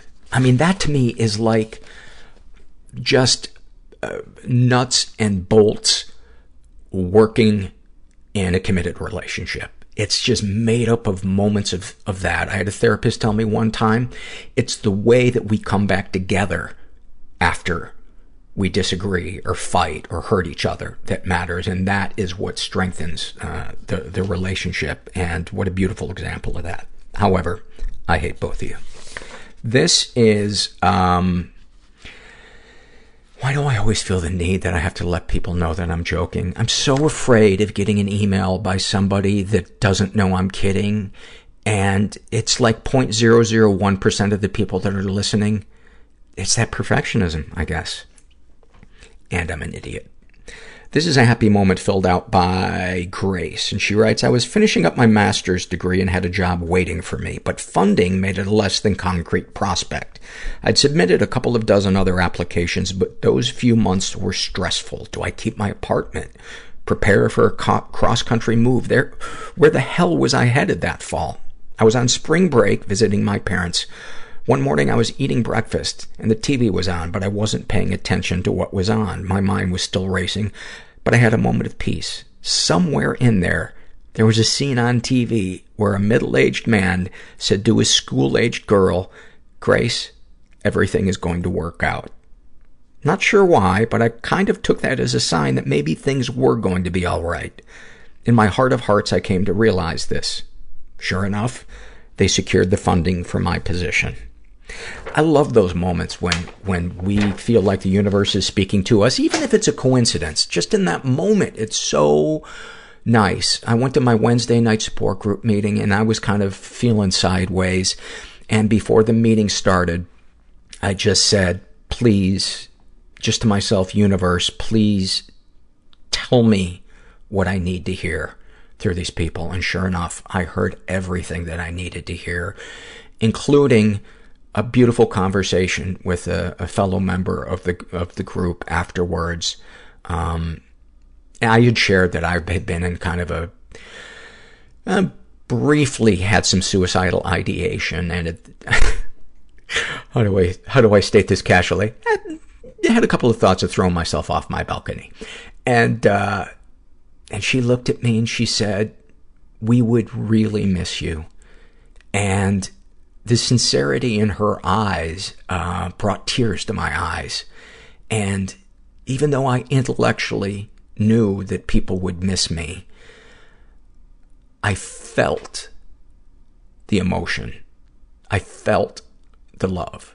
You know, I think there's a difference between knowing you're loved and feeling you're loved. And in that moment, that eye contact, I felt I was loved, and my eyes welled up and her eyes welled up. And that to me is like what recovery is just moments like that of talking about the ugly, and instead of just trying to pound it down with ice cream and yelling at my teammates on my hockey team. This is a shame and secret survey, and I'm feeling much better, by the way. I don't want anybody to be alarmed, and, you know, that's not why I brought that up. This is a shame and secret survey filled out by a trans female who calls herself, let's see, she called herself, look at her name. Oh, Blue Green Sea. She is in her 30s, raised in a totally chaotic environment, never been sexually abused, but some other stuff happened. And she writes, "I've never been touched, but had been shamed and publicly humiliated when I was going through puberty for my interest in sex. It's kind of hard to explain, but my mom and her side of the family generally hated men, and she used every chance to project her views of men onto me, including, but not limited to, being disgusting in regards to sex. The ironic thing was that I never related to men, but that also scared her, so she forced this idea onto me and then shamed me for it in front of friends and family. My uncle, her brother, sexually abused her and her sister when they were little, something I didn't learn until recently, so I'm starting to understand why she might have done that. Still, she'll never know how she's ruined sex for me." She's been emotionally abused. My mom has BPD. Everything was a bother to her when I was actually a very sweet, shy, loving little boy. I wasn't allowed to have friends over, and she would go on a tirade if I asked her to do anything for me, let alone drive me to a friend's house, so I just didn't have friends until I was in middle school, but only really at school. When I had questions about wanting to wear girls' clothes or growing my hair out, she would go on a typical ranting campaign against, quote, people like that, and how they were disgusting, which made me homophobic and self-hating. My dad was largely absent growing up, but I remember asking him if it was okay to love my friend Chris when I was in 5th grade. And as a defense mechanism against how his father used to shame him for not being manly enough, told me I could love anyone I want, it's just a little different with girls. Wow. He's a sweet man, but is definitely homophobic and doesn't have boundaries. When I came out 2 years ago, he went to great lengths to argue why I wasn't trans or into men. It was just a result of how my mom abused me. He projects his life on my sister and I as if we are all one person, all the time. He's mad at me for recently attempting suicide because he thinks I'm trying to manipulate him into accepting my being trans. He argues that he doesn't get a fair amount of input into making the decision of what to, it's not his fucking decision. Oh my God, what a narcissist. It's rather enraging. With physical abuse, my mom would attack my dad as soon as he got home from work about one of her imagined issues with me, and he would lose his temper and go too far, like being punched in the chest, knocking me to the floor, and cracking my sternum. He recently denied ever laying a hand on either my sister and I. Any positive experiences with the abusers? Since my parents divorce, both parents have tried to make amends, mostly by blaming the other for everything. Boy, that is a shitty amends, and trying to be generous, though there are always strings attached. This has made for a few nice trips with my dad where he has tried to make up for not being around as a kid, and my mom sends me money if I'm stuck with bills, but I can't help but feel bribed.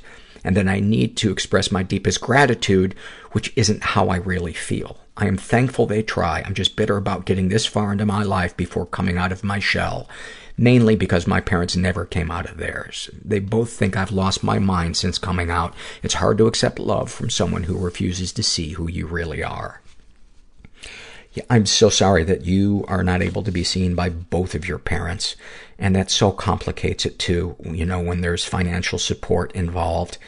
And, just a thought, what if the next time they gave you money, if you said, the greatest gift I could ever get from you would be you accepting me for who I am, because that would mean more than money. But it's interesting when people make amends and then they try to attach strings. I've caught myself doing that before, making amends to somebody and then realizing about halfway through it, I'm trying to control what this person thinks of me as well. And that's not a true amends. A true amends is just solely saying, I am sorry. I can't imagine how that felt, when I did such and such or said such and such, and is there any way that I can make it better? Please forgive me. What are your darkest thoughts? I have OCD and get persistent, unwanted thoughts of dying. In cinematic detail, I see my death in 20 different ways each day, cycling through, figuring out how not to die, but there's never anything I can do. This brings up some pretty creepy, desperate ideas of how to hurt someone else first, like gouging eyes or biting, which always... I think there's a misspelling, which always yales on the extreme qualities of a horror movie. Autospell, for some reason, has capital Y-A-L-E. Maybe scales? Anyway, some of my friends don't understand why I hate horror movies, but it's because it gives my fucked up brain material for these constant images. I just started taking Luvox, which has helped, but it still happens regularly. Darkest secrets, that I felt like a woman and was into men, women, trans, etc., but that's no longer a secret. But it was such a secret I told my best friend and cousin 4 times and never remember having told him previously, which was a creepy feeling. I'm not sure if I ever told anyone else.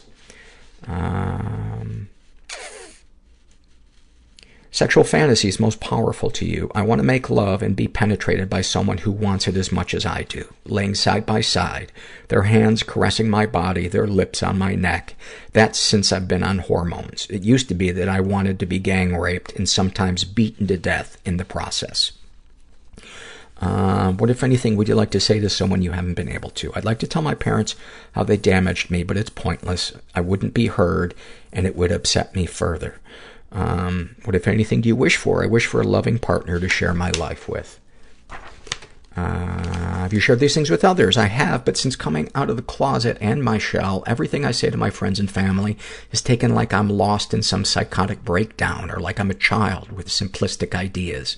I hate myself for building this prison I've lived my whole life in to make other people comfortable. My therapists have always been supportive, though.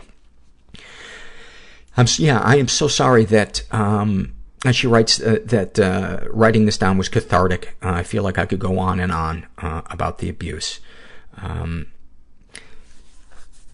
You sound like you are on the path to healing, though, and it just sounds like there's a big obstacle of the insanity of wishing for something from somebody that can't give it to you, that is incapable. I mean, who knows? Maybe your parents will come around someday, but it sounds like you're beginning to accept yourself more, and that's awesome. And thank you for a really, though painful, a beautiful survey.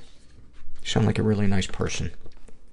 This is an awfulsome moment filled out by Healthy in Debt. And she writes, I was supposed to attend an out-of-state college friend's wedding over the weekend.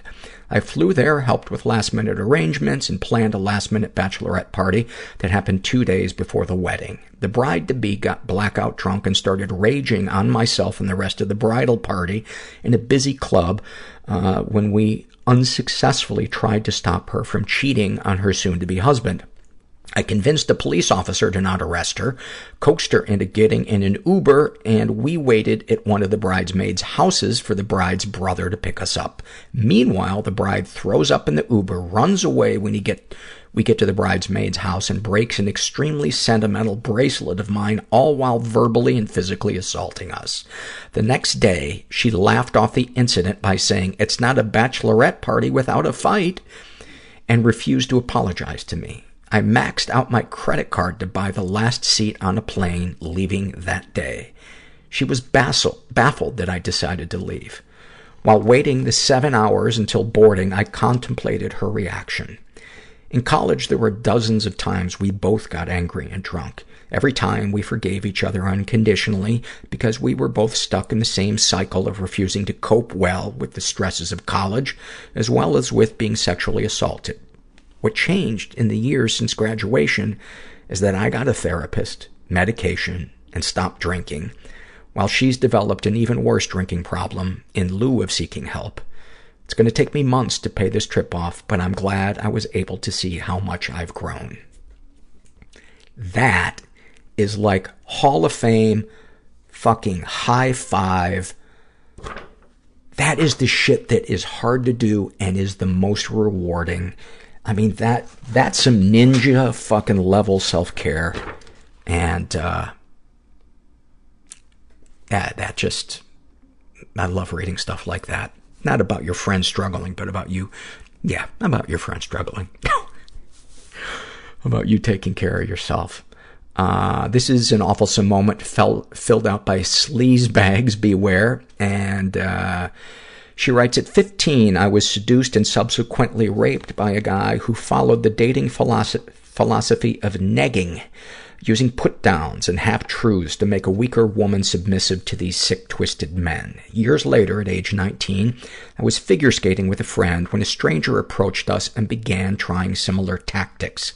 Knowing what he was trying to do, I turned the tables on him and grilled him on why he couldn't find someone to love him. He immediately got upset, but knew that he had lost. He turned away and skating into the opposite direction, but not before running into a massive hockey player and spinning out of control and smashing into a wall. I had a panic attack in the car on the way home, but at least I put a piece of scum back in his place. This is... And thank you for sharing that, by the way. This is a happy moment filled out by Suddenly Only Submits Happy Moments, ? I'm currently in a parking garage in downtown, playing hooky from work because I am so happy because I got into grad school. It's been 3 years of prerequisites and interviews and asking for recommendations, but I'm in. It's surreal, but it feels like the culmination of a long, hard path. This is also the second happy moment I've submitted recently, and now I know my meds are on point. I am ready to go. That's so great. You know, one of the aha moments when meds finally work is that you didn't realize how shitty you were feeling until you feel better. It's almost like if you had... From the moment you were born, you had a migraine headache, and then at age 22, the migraine headache went away. I didn't know how anxious I was until I got on meds and my anxiety eased. I always thought I was so laid back. This is a happy moment filled out by Alexis, and I'm fine today. And she writes, after a couple of months of therapy, I think I'm finally starting to feel like myself again. Since late high school, I felt like I've been losing myself to depression, and for the better part of a year, I believed it had swallowed me whole. My depression had become a house without windows or doors, and I was stuck there. forced to experience my life, muffled and distorted through the brick walls, trapping me inside my own head with that mean voice. But with the help of therapy and good friends, I can feel it falling away. Day by day, brick by brick, I'm beginning to see the sun again. I'm smiling more. I'm singing again. I find myself laughing more frequently and more genuinely than I have in months. I feel so light. Yesterday was a not-so-great day, and I felt determined to not let it completely suck. I chose to force myself to do something fun and try to be happy, if only for a moment. So I made a picnic for myself, grabbed a blanket and my bike, and headed for the park. As I was riding through the trails, I came across an adorable little girl screaming with laughter as she was running and jumping on the pavement. Each time her little feet hit the ground, there was a loud squeak, exactly like you'd hear from a dog's chew toy. I heard the mother explaining to another woman that she bought these toddler shoes that have little squeaking devices in them, so she always knows where her daughter is. While she was explaining this, her daughter was stomping in circles around them, giggling in delight at each squeaky step. That little girl's total joy in her silly, squeaky shoes brought a smile to my face, and I was amazed at how simple and pure a child's happiness can be. That's so beautiful. She writes, oh yeah, by the way, another happy moment happened a while back. I was going through my usual morning routine while listening to your show, and just as I was settling into my post-coffee shit, I heard you start to read one of my surveys. I've been a little stopped up for a couple of days from some medicine I was taking, but that coffee was really about to get things moving. And I swear to God, Paul, the euphoria I experienced with the combined joy of having my survey read and the relief of my digestive tract finally giving me a break was unreal. That poop and this podcast will be with me forever. Thanks, dude. That's awesome. Thank you. And then any comments to make the podcast better? I don't think you're hard enough on yourself, Paul. Seriously. Maybe you should try to have some humility. Thank you for that. This is a shame and secret survey, and this was filled out by a woman who calls herself Almost Free. She is straight, in her 30s, raised in a pretty dysfunctional environment, was the victim of sexual abuse and never reported it. My mother, a middle school teacher, molested me until I was about 7 or 8. I remember kicking her in the chest and saying, "Bitch, if you ever touch me like that again, I'll kill you." I didn't discover until I had my own daughter that there was much more damage that was done. For example, I taught my daughter to wash herself at 2 years old because I would tremble and shake at the thought of giving my own daughter a bath. Just the tip of the iceberg. There were always, quote, issues with my privates where she would, quote, have to apply various creams herself. My daughter was able to do this on her own at 3, and there were not many times that I had to do this, maybe 5 since she was born. I'd use a Q-tip and tremble. I realized that I still have plenty of work to do. Having a daughter and going through various stages makes me aware of how sick my mom was. I'm glad I went to therapy up until I gave birth, and some therapy after to learn how to not pass these issues on to my daughter. But to this day, I still get pissed. She died right before I started back at college after a long time. This is the same person who told her own daughter, knowing I had a high IQ, that I wasn't smart enough for college and should just get a good job. Who does that? She was a teacher who helped former students of hers go to college. Ugh. By the way, what you just described is such a common way that predatory mothers abuse their daughters. I know, probably a dozen women who've experienced that exact thing, the cream excuse. And I'm so sorry that happened to you. And as I've mentioned on earlier podcast, I am trying to collect information for a potential book about mothers that sexually abuse their kids. And so if you hear this, or any of you who can relate to what she wrote, please email me through the website. Let's see.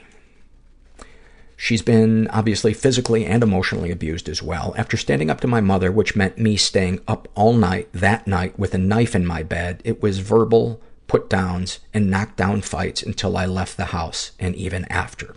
Oh, and by the way, not all of I said that kind of textbook in how a lot of the mothers sexually abuse their daughters.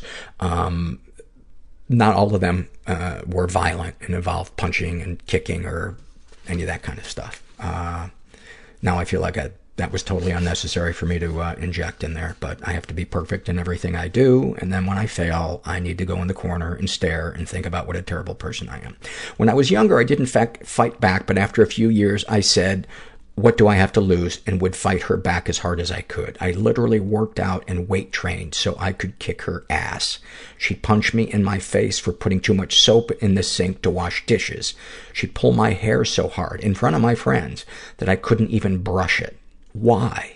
Who knows? To this day, my temper is unmanaged. I've learned to let a lot of things go and process them, but I cannot deal with anyone that's manipulative or negative. I immediately go into survival mode, and I can very nicely cut them deeply with my words. Now I try to leave the situation if I feel myself getting that way. I left my last job because my boss reminded me so much of my mother that I couldn't deal with it. I went to the ER with chest pains while working for that lady.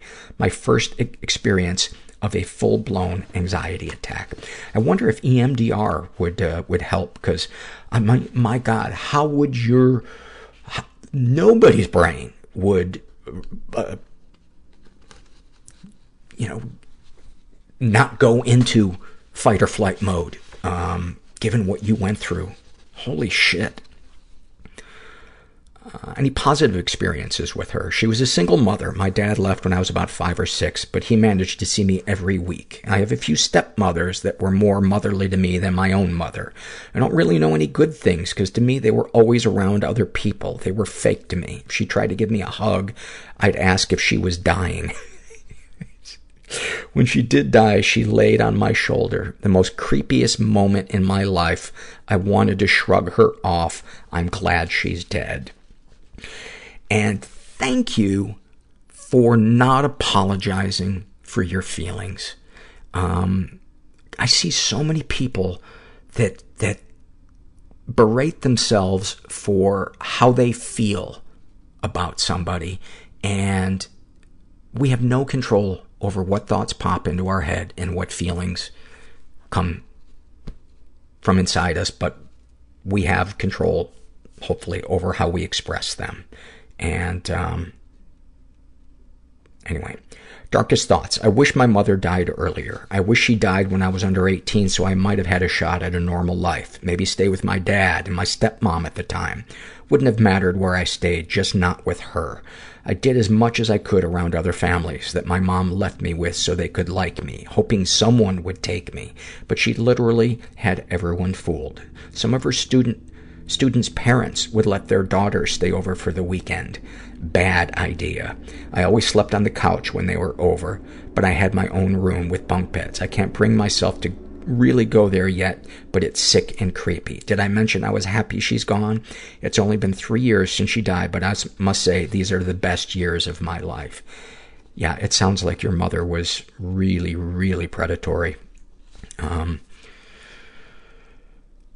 I don't know how in this day and age when an adult invites children over to their house, it doesn't raise red flags. And I don't mean, saying, hey, come over and spend time with my child who's your age. But I was watching something on TV the other day, and somebody, it was a scoutmaster or something, and he would have groups of these, he was an agent. He was a Hollywood agent, and he would have these kids that he managed come spend the weekend at his place. It's like, my God, that's such a red flag. Anyway, darkest thoughts. We did that. Darkest secrets. I would put soap in her food. I'd just watch her get sick. Then when she needed help, I'd act like she didn't exist. A little payback for her waking me up in the middle of the night when she got home about 1 a.m. on a school night. Ooh, that's creepy too. With punches in my chest to go wash a bowl and spoon out of the sink, then punching me because I used too much soap. Wow. What a sick, sick woman. Sexual fantasies most powerful to you. I don't have any big fantasies. It's kind of sad, but my fantasy is a loving man that's kind to me and my daughter. That's literally it. That's not sad. That's beautiful. What, if anything, would you like to say to someone you haven't been able to? I would love to have asked my dad if he wanted me to stay over at his house the night that he died. I would have been there to call 911 earlier. He died of a heart attack. Maybe it could have been prevented. I spent the evening with him and left early to go home. What, if anything, do you wish for? I wish for me to be sober and mentally healthy. I have not had much experience with these things in my life. I want to be the best mom I can be and to finally attract a healthy relationship. I strongly, strongly, strongly urge you to deal with getting sober first, because anything else until that is in place is essentially impossible.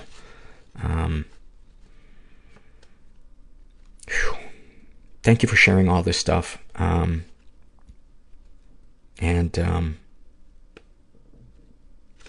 you're not alone in those things that you experienced. Sadly.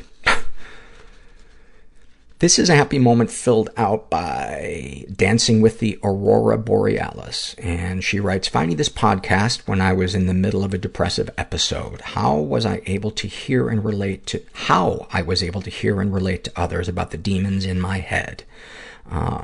Another one, finally being able to find a local community program that specialized in mental illnesses. I went for an hour session with 2 amazing therapists that helped me realize how strong I am. They made me see myself through non-judgmental eyes and to be able to see that I am actually handling my situation well enough. Number 3, looking forward to starting group session next week! ! Huge sigh of relief. Beautiful. I so love when you guys share that you have overcome the fear or the cynicism about getting help and you're beginning to feel better, or at the very least feel, are able to see a pin light of hope. This one is filled out by a woman who calls herself Sorry About It, Paul. And she writes, I got hooked on this podcast, hoping it'd help me cope with many of my behaviors, one of the worst ones being that I gain misdirected romantic/sexual feelings towards almost anyone who makes me feel comforted, important, or heard in any way. And now I have a huge crush on Paul Gilmartin because of the way he speaks about mental illness and the ways I can relate. And I low-key want to bang him. Sorry, Paul. Hope you feel flattered. I am very flattered, but I'm currently actually on a low-key dating app. It'd be funny if they had a low-key Tinder. No, I'm very flattered. And, I very much relate to that feeling. When I first got into recovery, any woman who would show me, who I would feel non-judgment, acceptance, warmth from, I, like a million different euphoric feelings would come out. And it was just a mixed bowl of, romantic, sexual, maternal, and it was so, ungraceful. And a lot of times I cringe at how I handled it, but it's my story. It's how I handled it.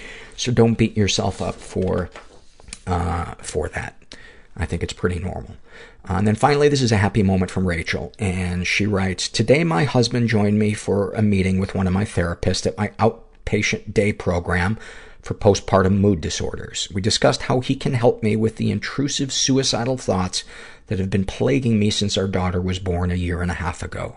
He really opened up in the meeting and was so accepting of the conversation around my depression and the disruptive thoughts that get in the way of parenting and life in general. He was incredibly nervous before the meeting and spoke about how he didn't think he could talk to a stranger about our home life.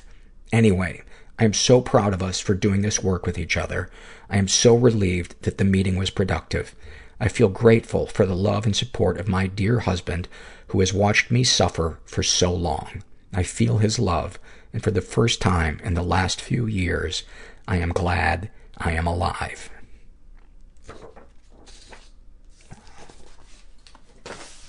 You guys are just amazing. Just amazing. I know I say it all the time. But you are. Your willingness to share these things with me, to take the time out to go fill out a survey, and it just means a lot to me. And it reminds me that though my external circumstances may feel different, the internal emotions are so universal between all of us. And I love being reminded that I'm not alone, and never forget that you're not alone. And thanks for listening. Everybody I know is bizarrely beautifully Everybody I know is bizarrely beautifully fucked up in some weird way. Bizarrely beautifully fucked up in some weird way. Bizarrely beautifully